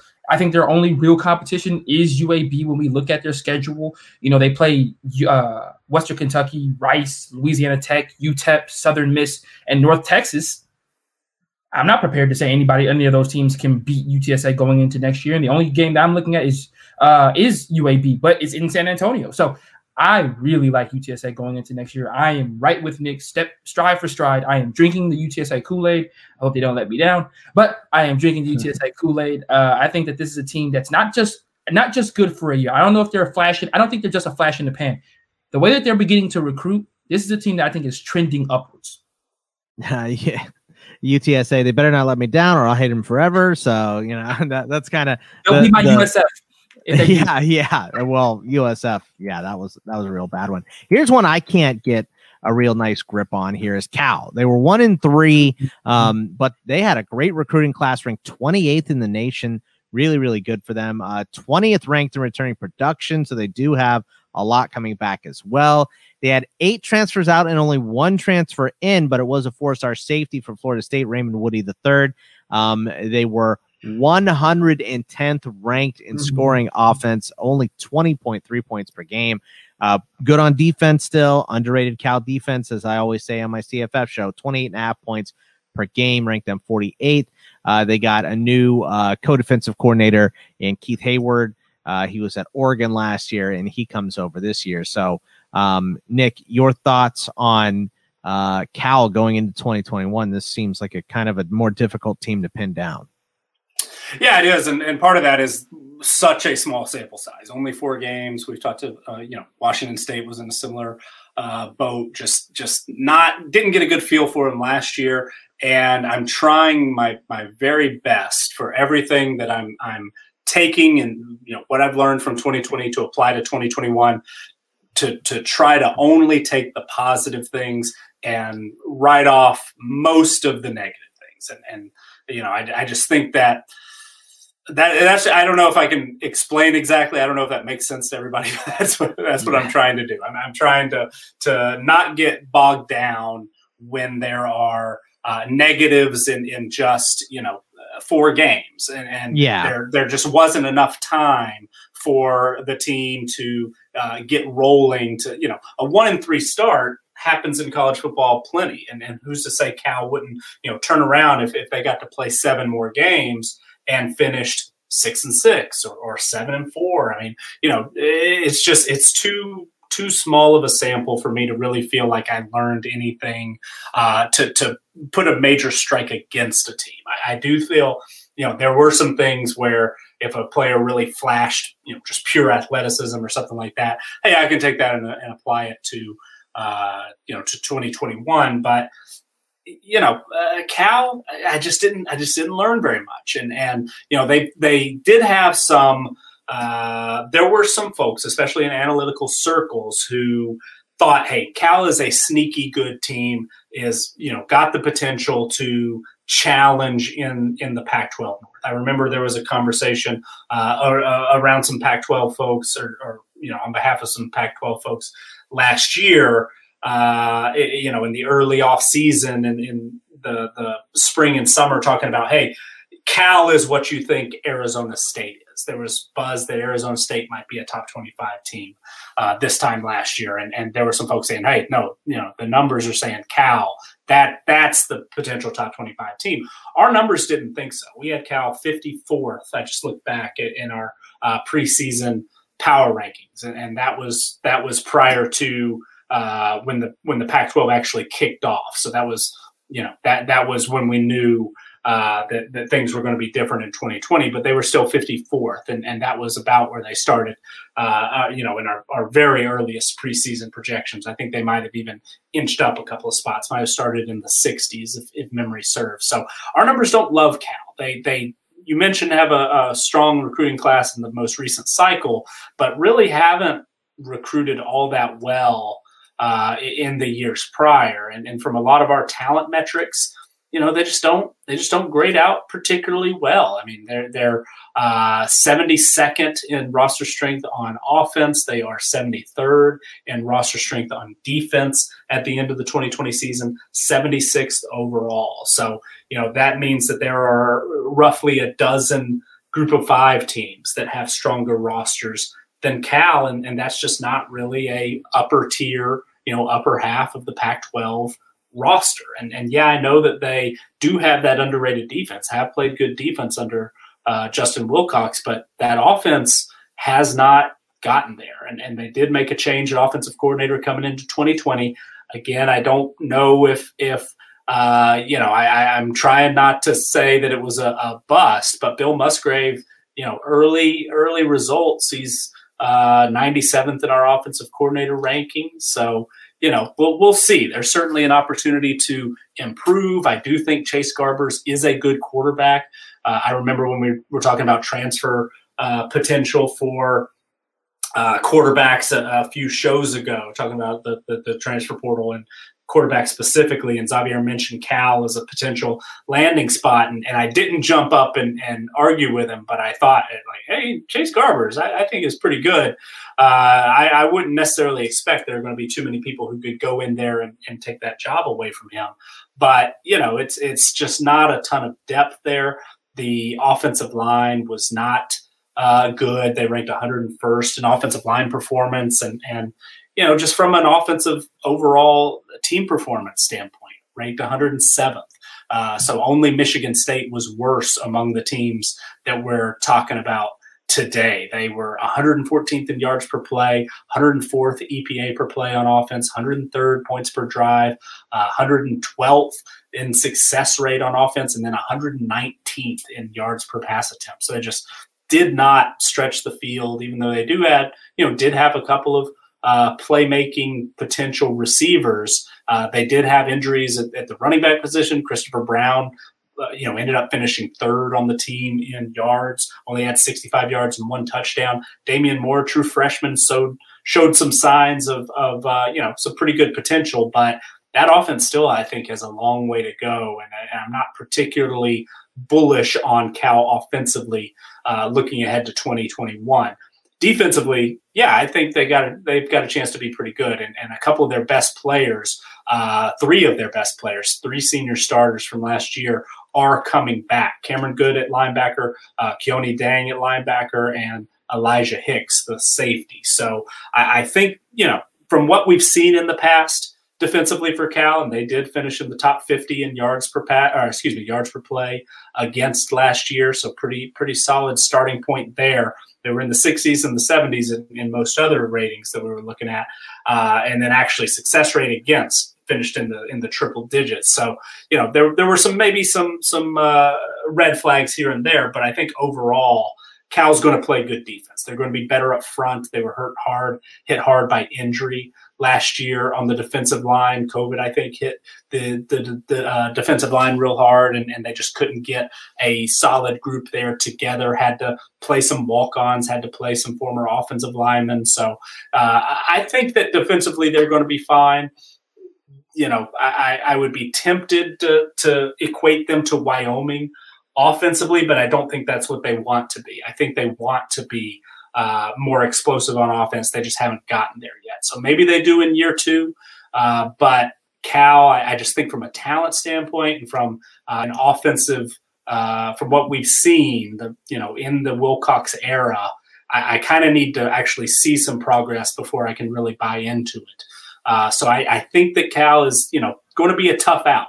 They're going to upset somebody. They're going to ruin somebody's Saturday, but they're not a team that's going to go toe to toe with USC, with Oregon, maybe with UCLA. I mean, that they're going to be a top 25 potential team, and they've got Washington on the schedule every year. It's going to be tough, and they've got some tough non-conference games as well. So there are some winnable games, and there probably are 4 that they should win, but it's going to be difficult to get from 4 to 6, I think, for Cal. It sounds like a normal year for Cal. Yeah. At that point, and it's they're not really competing in the Pac-12, but they go on the road and they beat Ole Miss. They beat an SEC team. Mm-hmm. That's kind of the Cal standard. That maybe they win one of those big games against the Pac-12. You know what I mean? Like this is kind of what Cal does, right, Xavier? Yeah, I don't know who scheduled them to go to Oregon, to Stanford, to UCLA, and to Washington. That person needs a talking to. That's all I'm saying. That's just a really, really tough. And they have to go on the road to TCU as well. That's just not fun. But I agree. Cal's formula is the same year in and year out. If they can get above average quarterback play, they'll be a 7-win ball club. If they get below average quarterback play, they'll be a 4-win ball club. That's kind of just what Cal has been. Their defense keeps them in ball games, but their offense tends to let them down. Scott, remind us, you were at the Cheez-It Bowl, correct, when it was them? Yeah. So, and you remember that slugfest. So, it didn't even register with me. That's a Cheez-It Bowl rematch. Oh, my gosh. Yeah. 10-7 in overtime. Hey, this is Cal football. There were 9 interceptions. I mean, the TCU was down quarterbacks, Cal was down quarterbacks, and they both played pretty good defense. So, it was an interesting game, but there were times, I never played quarterback. I'm sitting there watching, I'm going, don't throw that ball. No, that guy's on the other side of the field across your body. Don't throw that. There it is. And it's an interception. You know what I mean? Like I could sit and diagnose the play like, anyone would do on a highlight show while it was happening. Everything was moving so slow. It was very strange. Sorry, that was my Cheez-It Bowl rant. You brought it up. So yeah, no, it's no problem at all. I think at the end of the day, that encapsulates kind of what Cal does. They play really good defense, and their offense is rather mediocre to above average. But I do think that I think Cal is a team that's going to win 4 to 5 games this year. Their non-conference schedule is actually pretty easy outside of the TCU game, Sacramento State, and Nevada's a tough out, but I think that they can win that ball game. I think so. We're starting the season off 2-1. In Pac-12 play, it's going to be weird. Does Colorado continue the success that they had last year? Who knows? Is Arizona as bad as they were the year before? Nick's shaking his head no to the Colorado statement. Is Arizona as bad as they were last year? Probably. And then we get to the nitty-gritty, which is, can they beat the teams that are right around them when we're talking about talent-wise? We're talking about the Washington States, the Stanfords, the Washingtons, the UCLAs, because I think UCLA will be an improved outfit as well. I don't know. And once again, it's because they have this issue where they don't have consistent quarterback play whatsoever. However, on the positive note for California, the recruiting trail looks very good for them. Scott, you hit it right on the head. They finished 28th nationally. They finished 3rd in the Pac-12, which I think is even more impressive, to be perfectly honest with you, because I think when you think about the Pac-12, Cal is not one of the top 3 teams that you think about. So to finish 3rd in that conference is really a good outfit. It's really good for them. And this trend looks like it's going to continue. Currently, they're 34th nationally, 5th in the conference. And actually, what's weird is their average rating is actually higher for next year's class, but we won't get too much into what that necessarily means. But I think Cal's a 5-win ball club. I'm going to sit there. They might be able to go out and get a 6th one. I doubt it. I'll stick with 5. That's what I'm comfortable with Cal. All right. The next squad up here is Florida State. And, no coaching changes this year, which is nice, but Mike Norvell got into a bumpy start in the offseason, to say the least, having some issues with some of his players. They finished 3-6, 85th in scoring offense. I mean, these are not Florida State numbers. 105th in scoring defense, giving up 36 points per game. Just a terrible year for them. 53rd in returning production, but being the team that they are, Florida State, and recruiting, Florida 23rd as far as recruiting class goes for 2021. They have 13 transfers out, 9 transfers in, but some big time ones here. Mackenzie Milton from UCF, obviously coming off the broken leg a couple years ago, one of the best quarterbacks in the nation at that point. Alex Smith style broken leg and recovery. So we'll see what he has. And Andrew Parchment is a big get from Kansas as well, Nick. So, Florida State, a lot of these teams are kind of tough to figure out. And I think Florida State absolutely fits this mold, but it's weird to see them this far down. Yeah, it definitely is weird. And I mentioned, similarly, Michigan State was a top 35 team in our team performance over the last 5 years. Florida State is too. I mean, they were 35th in that 5-year weighted average coming into the 2020 season. But the 3-year weighted average, it dropped into the mid 50s. And then now, we're looking at a team that in 2020, Florida State ranked 110th in team performance. So, when we do those adjusted numbers, that 5 and 3 year window, that's just going to be falling even farther into the 40s, into the 60s for both of those respectively. So things are trending in the wrong direction and pretty quickly. And it's not like Florida State was operating at a super high level at the very end of the Jimbo Fisher era, but it's gotten progressively worse. And will it continue, or is Mike Norvell, who, like you mentioned, got off to a really rough start, before they even played a game, going to be able to get things turned around? Part of that sometimes is turning over the roster. There have been plenty of whispers and rumors that there were some, clubhouse cancer type players on the roster. Seems like some of those are gone. You had plenty of, really highly recruited players who, had played a lot of football and are, have pro careers, but maybe were ready to, had one foot out the door, so to speak. We're ready to kind of move on. And so maybe getting a lot of new blood, maybe 8 FBS transfers is going to help you do that. A class of 17, 18 high school players do another run through the cycle there. Maybe just getting some new blood will help turn things around. But it's going to be difficult to cover up some of the issues that they've got on the roster. At the end of the season, Florida State had an offense that ranked 79th in our offensive roster strength numbers. That is not what we're used to with Florida State. I mean, that's a weaker roster than teams that they shouldn't be recruiting against, like UCF in their own state. I mean, they're not on the same level offensively with what Florida had, right? They're not even on the same level with what Miami had, even though they had similar program trajectories there for a little while of some disappointing finishes.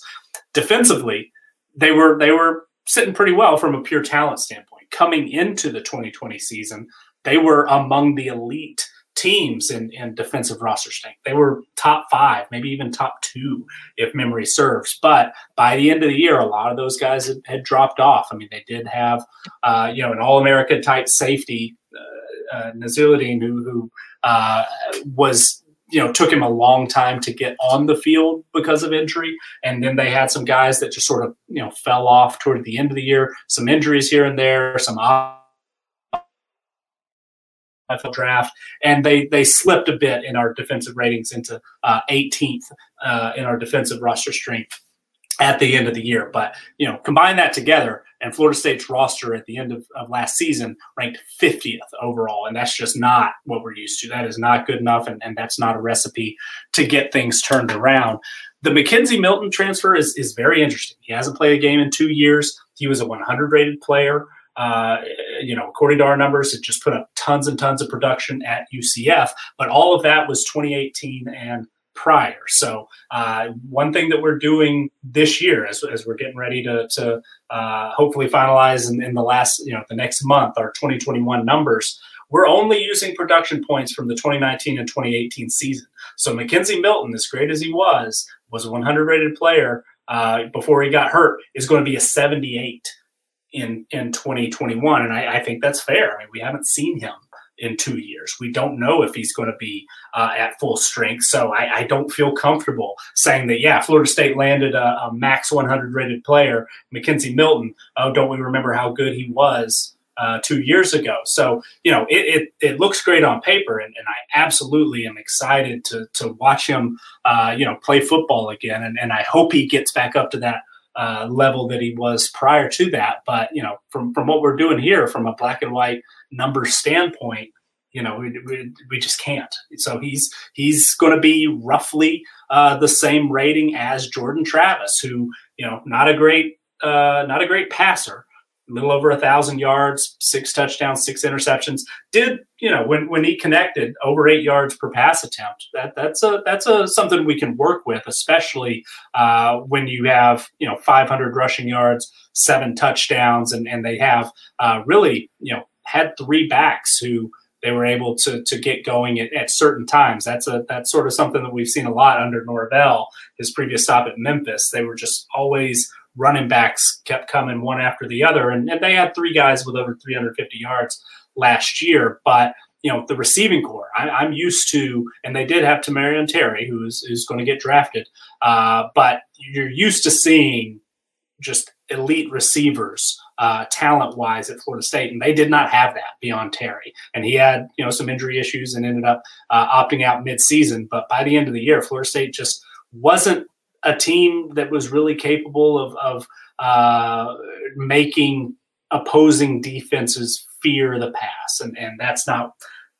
That's not what I'm used to when I think of Florida State. And I'm older than Xavier is, but I remember Florida State being a attack the field vertically, out athlete the other team, and right now they just aren't built for that. So I'm a little concerned. I don't see a quick fix, and our numbers did like Florida State a lot over the past few years, had them in the top 25. Each of the first 3 seasons we've done this preseason, just based on that recruiting strength of what they had done, brought players in and just, weren't able to translate that to the field. And until I see it under Mike Norvell, and I do think that he's capable of it, but it certainly wasn't the case last year. They were a bad football team, 110th in overall team performance, 98th on offense, and 114th on defense. When we're talking about a team that had somewhere between the number 2 and number 18 roster on defensive depth chart, that is absolutely inexcusable. So I kind of have to see it. I don't know if Florida State's going to be capable of getting back to a bowl game. I mean, they play Notre Dame next year. They have some winnable games, obviously, and the ACC. There's plenty of room to jockey for position behind Clemson, but I don't know. I don't think I can trust them to win the games they're supposed to win. And it's going to be difficult for them, I think, to pick off games that they shouldn't win as well. So. 3 wins, it probably is. They'll probably beat that. They'll probably get to 4, maybe 5. But man, I don't know. I don't think Florida State's right now built to be a team that's going to finish over 500 next year. What do you think, Xavier? Can they bounce back, or are you with Nick? And it looks like a struggle from here. They're struggling. And I don't see where this changes next year whatsoever. And it's weird because a team with this much talent should not be struggling this much. It just shouldn't happen. But they're just not that talented anymore. Well, that's true. All the talent's gone. I mean, there's this class is, maybe, and the transfers we'll see. But I mean, 50th in roster strength, that's unbelievable for Florida. Yeah. I mean, and when you fall in, and recruiting shows all. I mean, they finished 4th in the ACC this year. I mean, they're finishing behind teams that they used to stomp on the recruiting trail. They're finishing behind Miami, behind North Carolina, behind Clemson, just above Pitt. When we look at the points that they allocated to their recruiting this year, they just finished above Pitt. So they could have finished below Pittsburgh. And so that is just, I don't know where they right this ship. I really don't. Scott, I got to ask you, how short is Norvell's leash? I mean, because Florida State does not look like a university that's going to wait to get back. I think up. Florida State has got to be in the same predicament that Texas is in right now. You know what I mean? So you're playing musical chairs a little bit. Jimbo was good and he's gone now. Norvell comes in. They tried Taggart. They tried Norvell. If he doesn't put up something decent this year.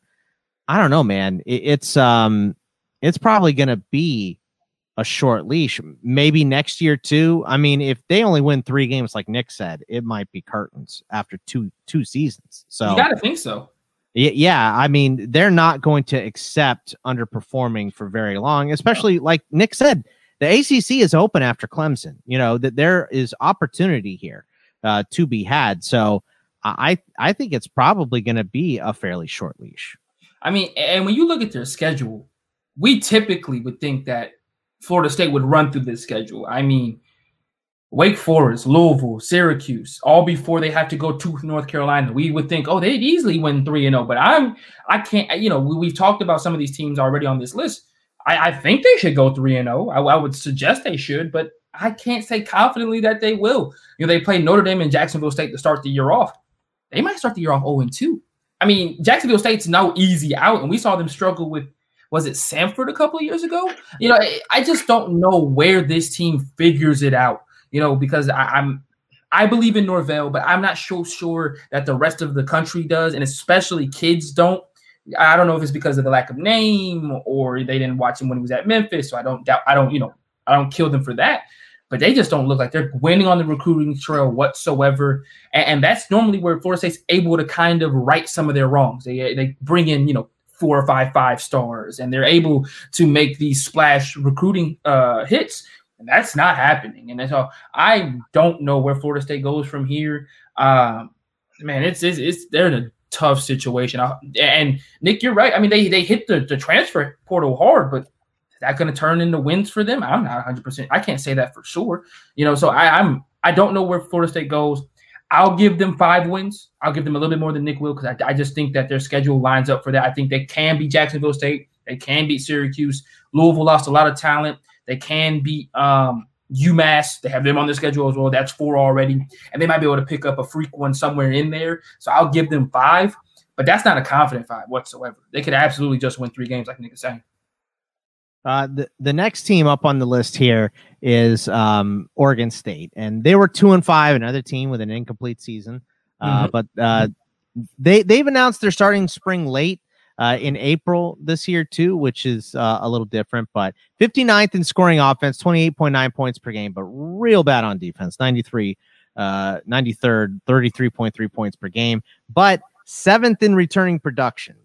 They 109th ranked recruiting class, 10 transfers out, only 4 transfers coming into Oregon State here, but a lot of guys coming back on this team. Like Xavier says, sometimes returning production of bad production is not necessarily a good thing, but at the collegiate level, we do like experience. So, Nick, are you leaning more towards the, hey, look, you got a lot of returning production, this should be good for this team, or you got a lot of returning production, but it wasn't very good next year, why would we expect different results this year? Yeah, it's interesting because I was just looking at that returning production number, and 7th seems really high to me. And I trust Bill Connolly. He does great work, has for a long time. And I know that he does some specific things when he's calculating that number. And, you know, on offense, he really turns the knob down to where rushing production doesn't play a big role. So I guess I can understand that maybe offensively, because Jamar Jefferson really is the only big time guy that we know is going to be gone, why that number seems a little bit high. But it's also a little bit misleading because, yeah, all the passing production comes back, but Tristan Gebbia was the starting quarterback who ended up having a season-ending injury in Game 4. So, you know, you've got a guy who you expect to be your starter, don't know necessarily how quickly he's going to get up to full speed. Yeah, it was good to get Chance Nolan some reps as a starting quarterback, but, you know, I think that still even that, you know, your quarterback position, it's not exactly, you know, completely ironed out, even if you've got 2 guys coming back with, with experience there. On the offensive line, you've got 3 guys who were starters who were seniors.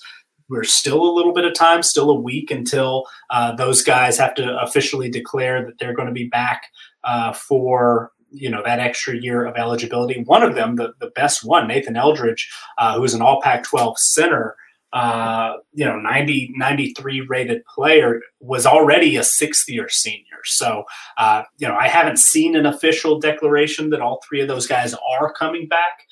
It would not surprise me if Eldridge actually decides to move on and give pro football a try, since he's already had 6 years in college. So, we'll have to see. That offensive number might end up looking a little different. And then defensively, they're not among the nation's highest. I mean, they were 4th in offensive returning production, 34th on defense, but the names that are leaving defensively are pretty big ones. Hamilcar Rashed, who, had an All-American season in 2019. He's gone. The secondary is going to be hit really, really hard.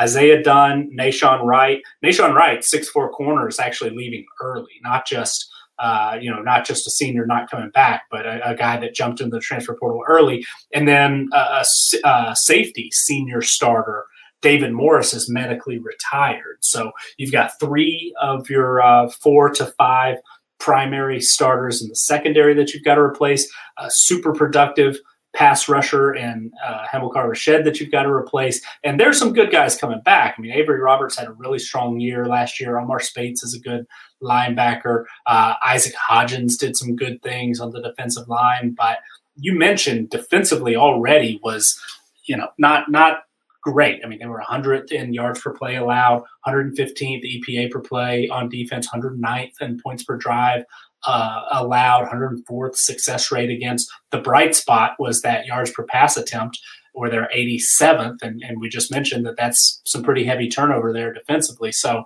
Oregon State, somewhat similar to Cal. There was a buzz in the preseason last year because they really overachieved in 2019. There were thoughts that, hey, yeah, this is a team that can take another step forward and become a bowl team. Our projections did not see that. I don't know that we expected them to fall to 83rd, but we did, I think, have a pretty good read on Oregon State coming into last season. They're probably not going to rise in our preseason rankings next year. I mean, if all those offensive linemen come back, they're going to be coming back with that same player rating, because we're not giving super seniors an extra, number of experience points. We're going to keep that where it is. They're starting over at running back, which, maybe running back production can be replaced, but they're pretty thin there. I mean, BJ Baylor is the, only guy that's had any real extended playing time at running back. So are they going to go to the transfer portal there? You mentioned that they've been hitting it hard already, but I don't know. I don't know where it's going to be coming from. I mean, the quarterback position, if Jevia comes back healthy, fine. They've got some receivers that they can work with. On paper right now, it looks like they've got a good offensive line. So maybe that offense is going to be a decent unit. In our offensive coordinator rankings, Oregon State ranks 36th. So, there's certainly some promise there, but defensively already you're starting in a bad spot as far as, performance ratings go and things like that. They were 108th in defensive performance, team performance last year, 123rd defensive line performance. So, we're talking about a pretty bad unit already, at least statistically speaking. It's not going to, take a big step forward as far as experience or talent at this point. So I don't really think Oregon State is right now a team that's on the rise. I think if they had gotten a longer 2020 season and maybe, some other guys were more inclined to take advantage of that extra year of eligibility, maybe, but I don't really see Oregon State taking a big step forward next year. I think they're going to start the season in the 90s, and then, I think it's going to be some winnable games against Idaho, Hawaii. That's probably a coin flip. Colorado and Cal, coin flips, but both on the road. Washington State as well in that scenario.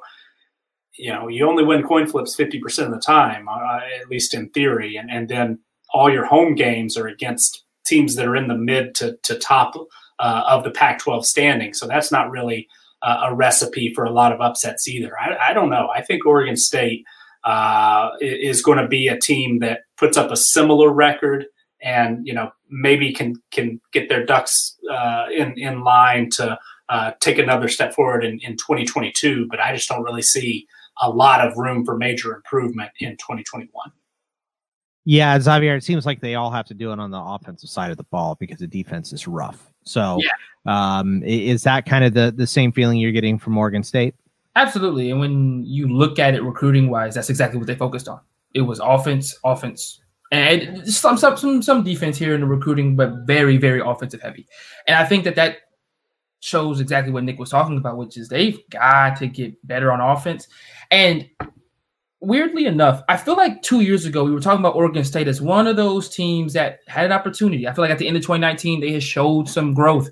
I vividly remember Nick going on a rant about Oregon State towards the end of 2019 in a positive light. And I'm going to go the complete opposite way. I don't see where Oregon State makes a jump, whether this year or next year. They were really weird on the recruiting trail this year, only signing 10 kids total, 4 transfers, so 14 people total, and they finished dead last in the Pac-12. I just don't know where is up in this situation, and when you finish not only last in the conference, but last in commitments as well, I just don't know where they're going. I'll be honest with you, and it doesn't look good for them. And Nick hit it right on the head when it comes to their schedule. Outside of their non-conference games, I'm not ready to give them any kind of win in any other game possible. I'm really not. I think it's a 2, maybe 3 win ball club. And that's if they're able to beat. And who's to say they beat Hawaii? We talked about them earlier, but who's to say Hawaii doesn't come in and play up and beat them and have an upset early on in the year, especially with only being week 2 and you just trying to get your footing as well. So I think this is maybe a 1, maybe 2 win ball club. They might get 3. Maybe, but I'm not ready to say that they're anywhere close to bowl eligibility. Now, the next team is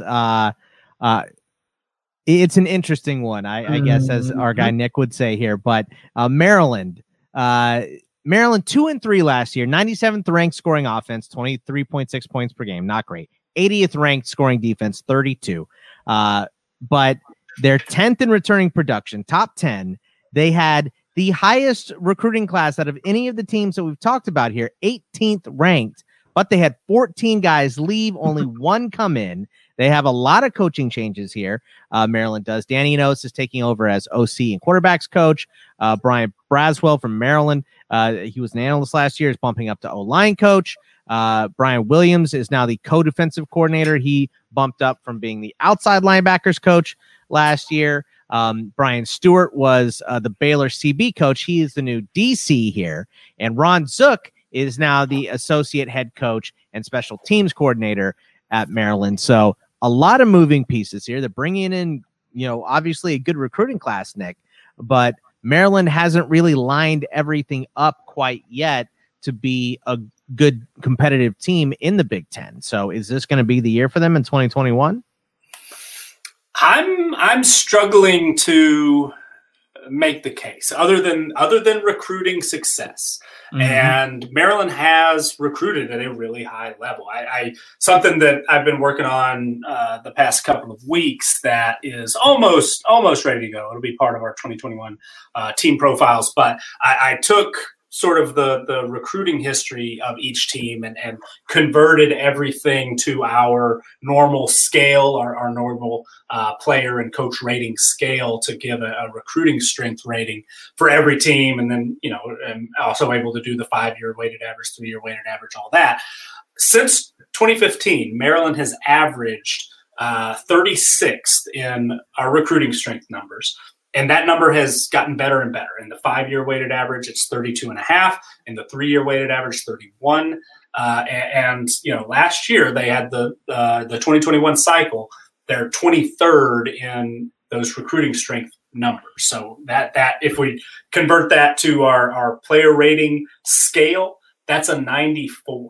On that sort of level. What we do is take all the classes from 2021 to 2015 15 and rank them and give them a player rating equivalent, basically. And the class that Maryland put on the field last year was basically the equivalent of a 94.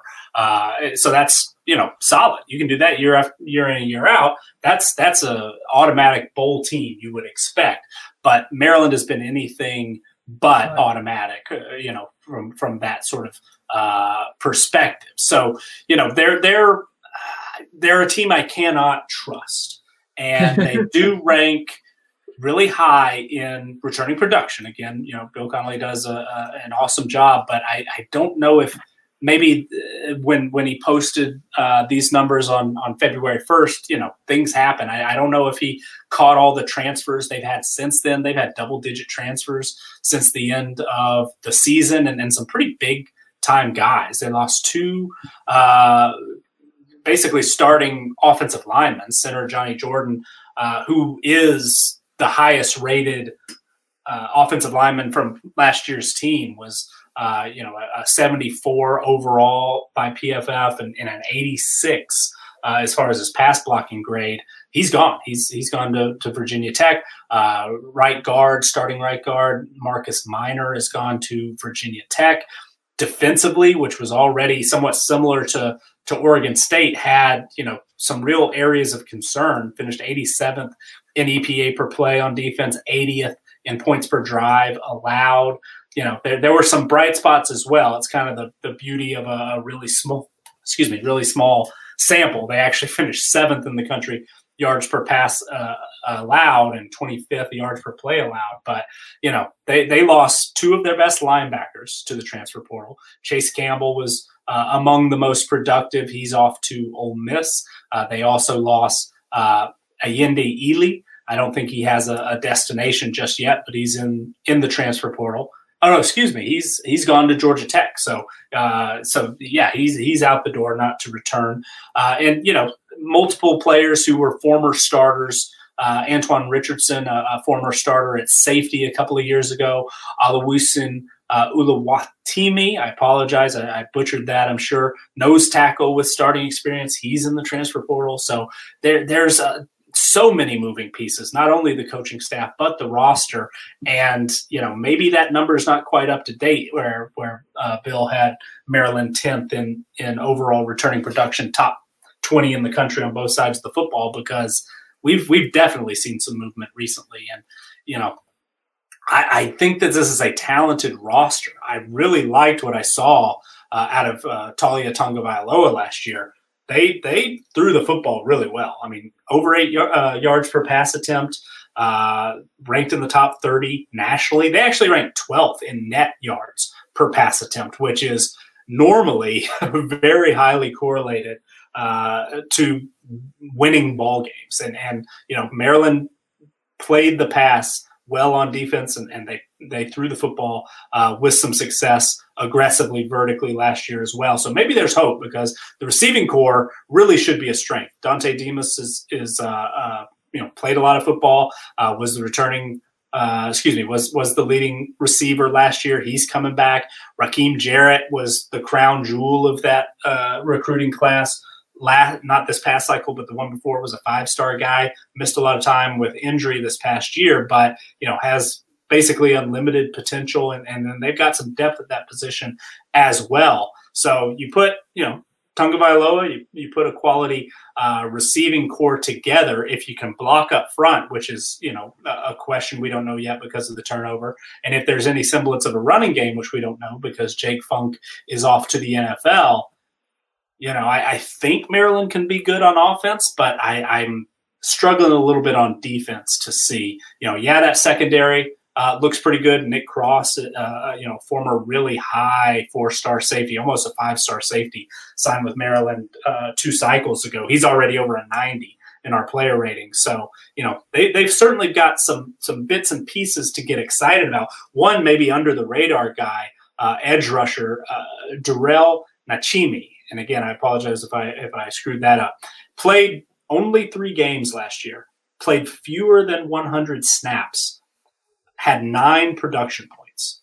He graded out incredibly well, according to PFF. Was a 93 overall defensive grade, 95 pass rush grade. He had 15 total pressures. He was on the field for literally 100 snaps, 99 snaps, 15 pressures. So I'm excited to see what he can do. I'm excited about a couple of guys here and there. Messiah Nasil Kite had 8 production points as an interior defensive lineman. So there are bits and pieces, but overall, I don't really trust what I've seen with Maryland. They haven't been able to convert talent into on-field performance, and they play a lot of really tough teams year in and year out. That Big Ten East might be the toughest top to bottom in college football in 2021. They play everybody there in crossover games. They play Iowa. They play Minnesota on the road. And they've got Kent State. Kent might be, the preseason favorite in the MAC. Going to be a really difficult team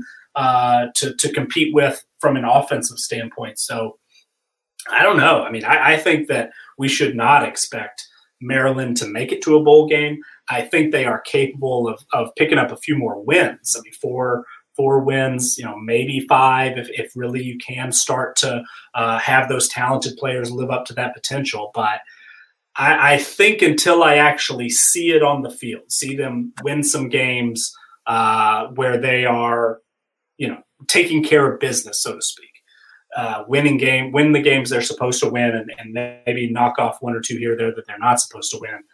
I don't think I'm going to be putting a lot of my faith in Maryland in 2021. Yeah, Xavier, Maryland, big recruiting class. Seems like sometimes they get some momentum, and then when they play, the product on the field isn't as good as the recruiting class and all of that stuff. So do you have the same feeling on Maryland this year again? Yeah, absolutely. And we got Nick's first if team. Nick does this a couple of times a cycle. He'll have his teams that if everything comes together, they're going to be pretty good. That's the silver lining, though. Well, you can say that about every team. I don't think, said it out loud necessarily, but one thing that's always going through my mind, and any listeners out there who might be unfamiliar with us or with the way I look at things, I am very rarely black and white and say this team is this and this team is that. I see things in a variety. I mean, there are so many different scenarios. There's absolutely a scenario where Maryland becomes a top 25 team. They have the talent to do that. They are a top 30. I mean, they might rank 30th or so in roster strength, especially on offense next year. But just from what I've seen, the numbers, the play on the field as well, they are not a top 30 team. So, until they can close the gap between what we've seen on the field and what the talent says they have the potential to be, there's a ton of different scenarios in there, everything from a 2-win team to, if they do play up to that potential, if Mike Locksley is calling plays like he was when he was the offensive coordinator at Alabama, then maybe, top 30 is not out of the realm of possibility. So there's a variety of different ways. Maryland, I think, has more scenarios than most teams, but I do specifically see teams on a bit of a spectrum, not necessarily, hey, they're 90th. They're the 90th best team, or, Maryland's 82nd right now. That's what they are. No, they could be 35th by time, all said and done next year. They could be 105th. So they have a wider range of possible outcomes, I think, than most. But yeah, I agree with you. Yeah, they are definitely in the F team. Got to live in the gray area. If this happens, things could get much better. If this happens, things could get much worse. Yeah. I mean, you got to live in the gray area on these teams for sure. So you could say a lot of things, and you could see, hey, they've got good recruiting classes. They're changing things in and out. You know what I mean? They have great players, so maybe it lines up this year, of course. But it's tough when you're playing tough competition as well as Maryland does. So I agreed. I just think it was funny because I'm the much more black and white person here.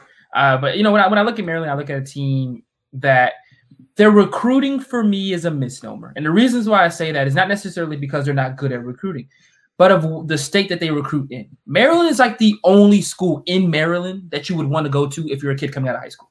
And talking and having friends in Maryland, having played with teammates from Maryland, they're very prideful about staying in state.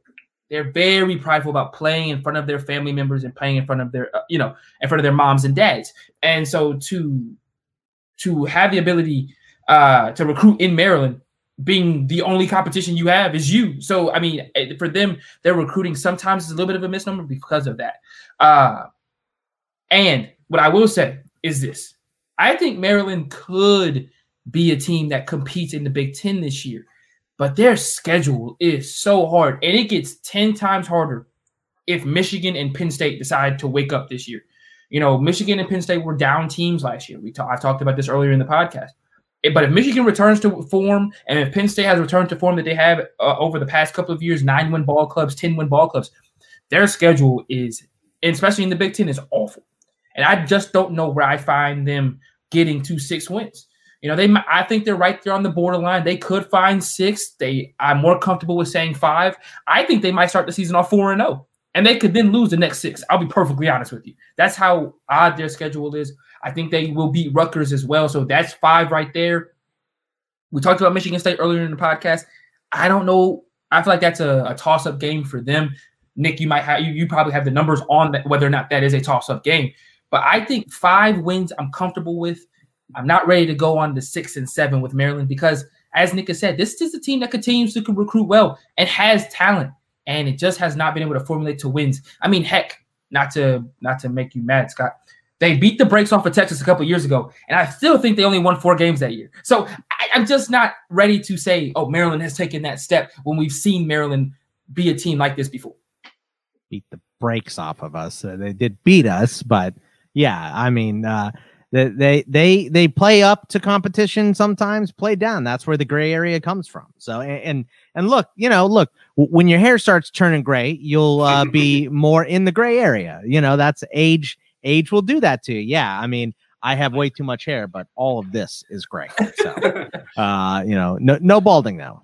That's not going to happen to me. So the last squad that we have here is South Carolina. Unimpressive 2-8 season in 2020. Obviously, Will Muschamp out. Shane Beamer coming in. He was the Oklahoma tight ends coach last season. Greg Adkins comes in from Marshall. Pete Lambeau comes in from Memphis to do special teams. The whole new coaching staff. Marcus Satterfield is going to be the OC and quarterbacks coach.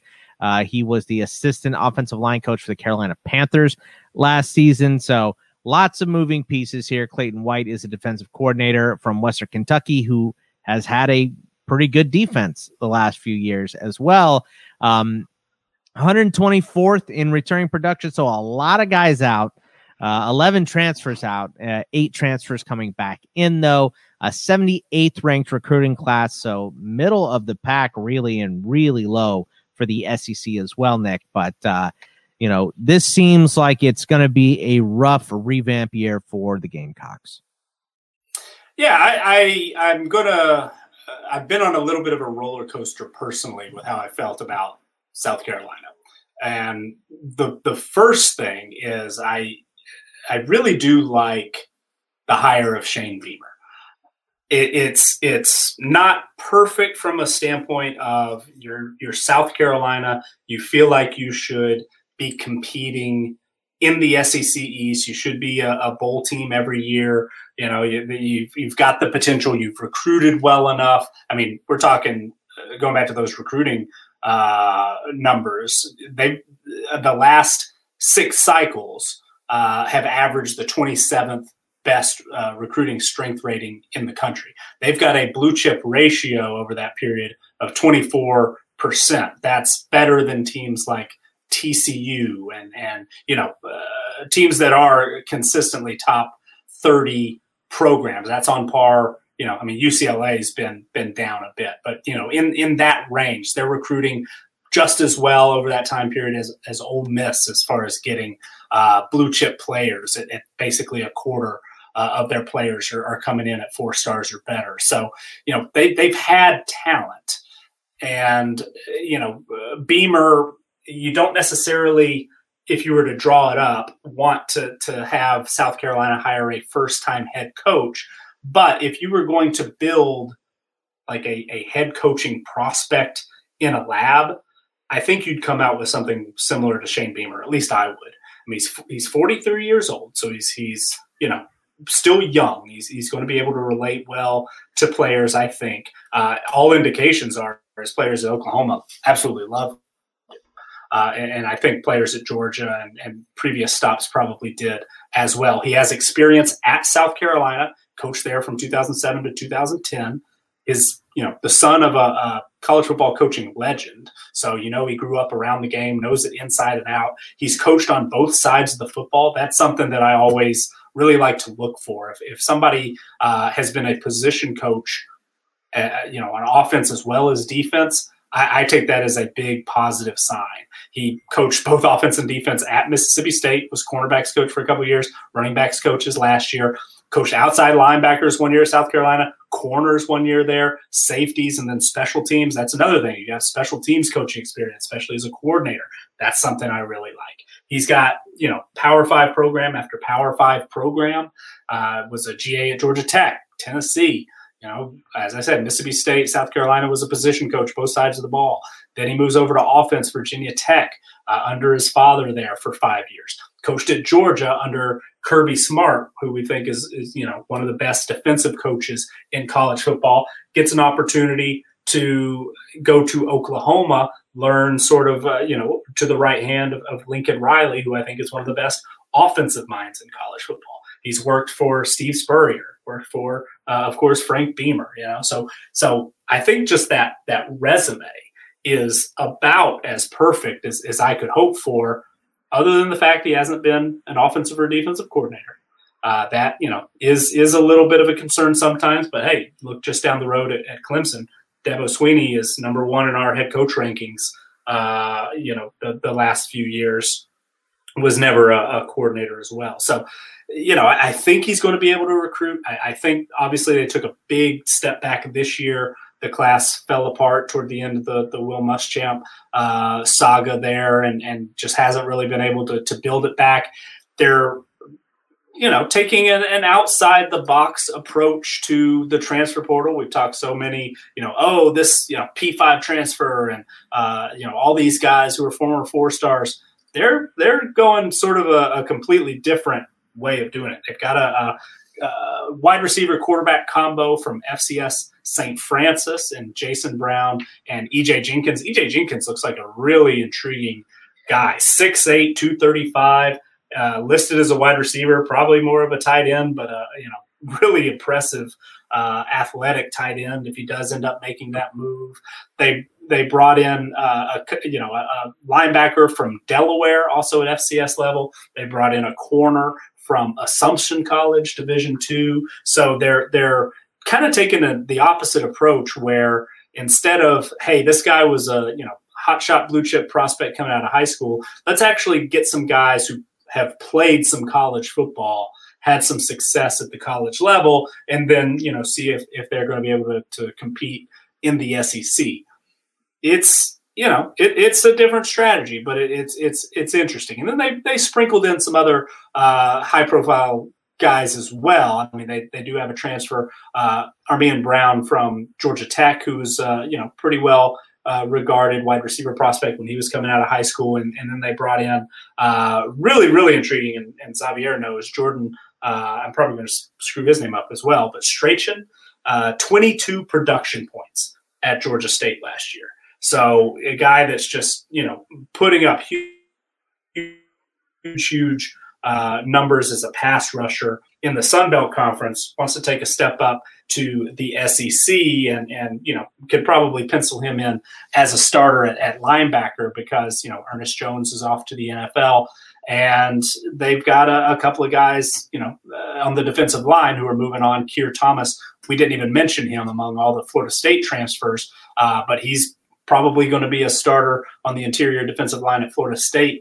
And then, in the secondary, they're losing 2 guys early to the NFL, J.C. Horn and Israel Mukwamu, both probably going to be, drafted in the first probably 4 or 5 rounds, I would expect. And then I'm not sure what's going on with R.J. Roderick, the starting safety, opted out on November 17th.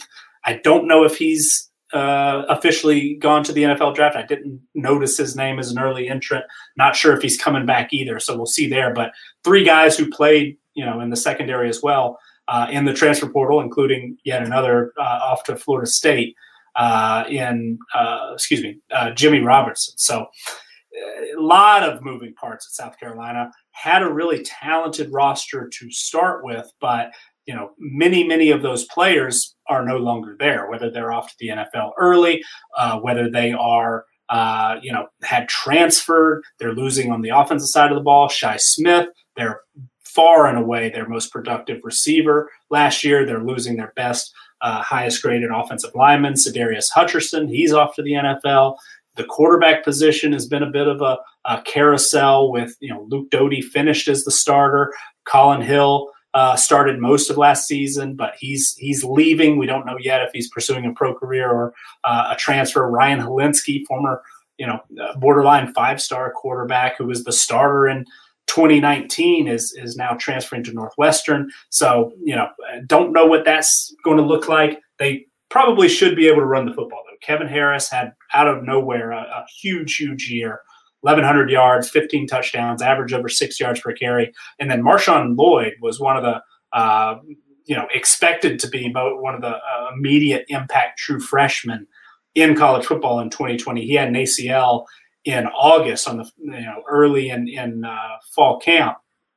And, hopefully he'll be full speed and ready to go. So that's an area where there's some hope, but there are a lot of questions across the roster.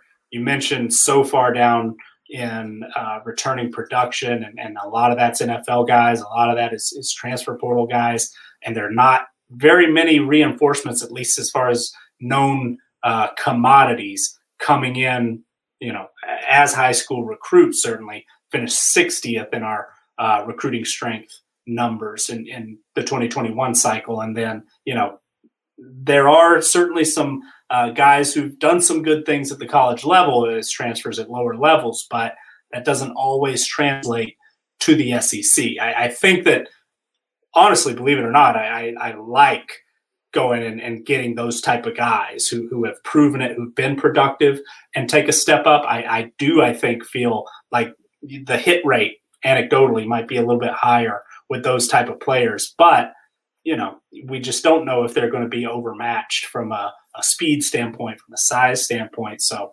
it's it's a little bit tricky, but I really like Shane Beamer. I think that long term, similar to what I said about Michigan State, I think he's going to be fine. But South Carolina's a pretty hard job. You're playing a top 25 talented team basically every week, other than when you're playing Vanderbilt. So it's going to be tough, and he's not necessarily starting from the best position. Might be a really, really long, hard year one, kind of year zero scenario where maybe you beat Eastern Illinois, East Carolina, probably should beat Vanderbilt, but maybe 3 wins might be bumping up close to that ceiling. I mean, it's going to be difficult to get 4 or 5 wins, I think, for South Carolina next year. I wouldn't be surprised, honestly, if when our numbers, pop up at preseason 2021, if South Carolina and Vanderbilt are very, very close in those, mid to late 90s. And there's a non-zero chance that South Carolina actually starts as our number 14 rated team in the SEC in the preseason. Xavier, what do you think? Are you with Nick? South Carolina is still going to have a little bit of a rough year. I mean, it's a transition year, so I think it's to be expected. Yeah, I'm going to give South Carolina a mulligan for this season because they're going to be a bad football team. They are going to be a bad football team. I'm right there with Nick. I think 5 wins is their absolute ceiling. I like to lean on the side of caution here. I'm going to say 3 is where I'm comfortable saying. I think they'll be Eastern Illinois, East Carolina, and Troy. And then maybe Vandy. So 3 to 4 is where I'd give them. But, I mean, it's not looking good for them at all whatsoever. And you're absolutely right, Nick. They hit the recruiting trail pretty hard on the transfer side of it. But everywhere else, and this is why I'm giving them a mulligan because of the Will Muschamp situation, they didn't have an opportunity to really sign anybody, coming in. Shane Beamer didn't really have a lot of time to come in and really, solidify himself as the coach. I mean, this is a team that finished 19th last year nationally in recruiting and finished 78th this year. And they finished dead last in the SEC behind Vandy. Just to kind of talk about, how poorly they were on the recruiting trail this year. But I think, like we talked about, that was due to the fact that Will Muschamp went, and a lot of his recruits went with him. They were able to keep a couple, but I'm not so sure what we're even going to get from the South Carolina team. The quarterback position is a big question mark for me. Defensively, they lost pretty much everybody. Roderick is back, by the way. He announced January 15th. That he will be coming back for the 2021 season. So that's a plus for them. Good news. They're going to be and Kingsley Enagbare, I failed to mention him, all SEC edge rusher. He's a nice piece as well. So that's good news with Roderick coming back. Yeah, but they're going to be completely gutted everywhere else on that defense. And so I really am just looking at, if I'm a South Carolina fan going into next year, I'm just kind of looking at the positives. Let's just take away the positive from game to game, because the win-loss record is not going to be what you're looking forward to. But in my opinion, I don't know who's the starting quarterback is going to be day one, but I would probably go with youth here and just say, like I said, this is a mulligan year. We're going to take this year to grow, and we'll come back next season stronger, because this is not one of those years where you expect South Carolina to even sneakily get their way to 6 wins and make a bowl game. 3 to 4 wins maximum is this team ceiling, and that's pushing it for me, because I can't confidently say right now that they're better than Vandy. I'm sorry. I know we've talked about Vandy previously in our rankings, but I cannot confidently say right now, today, South Carolina is a team that can go and beat Vandy on a neutral site as of right now. I can't say that. All right, well, that's going to wrap it up for this week, and another 10 teams down here. Next week, Nick, are we going back to defensive line? Yeah, we'll do on the Tuesday show defensive line transfers, and then next week with the preview series. I mean, we're getting into some consistent bowl teams, some of the better G5 teams, more interesting. Tulane we'll talk about next week. We'll talk about Kent State, Georgia State, Georgia Southern.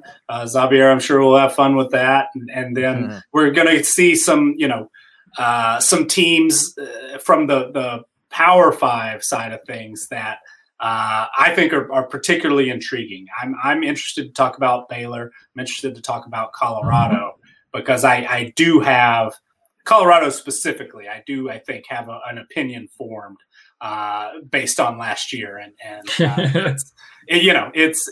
I'm not usually the one. Xavier is often the one who's willing to label a team as fraudulent, but I think Colorado might be as close to that as I'm willing to go, maybe. So I'm looking forward to digging in a little bit more and seeing if I still feel that way this time next week. Are you going to come after? I think right now I'm thinking Colorado is going to get worse before they get better. Jerry Rice might have a word for you, sir. That's all I'm going to say. Jerry Rice might have a word for you. And if Jerry Rice watches the podcast, please have a word. please let us know. Please give us a 5-star review, rate, and subscribe. Yeah.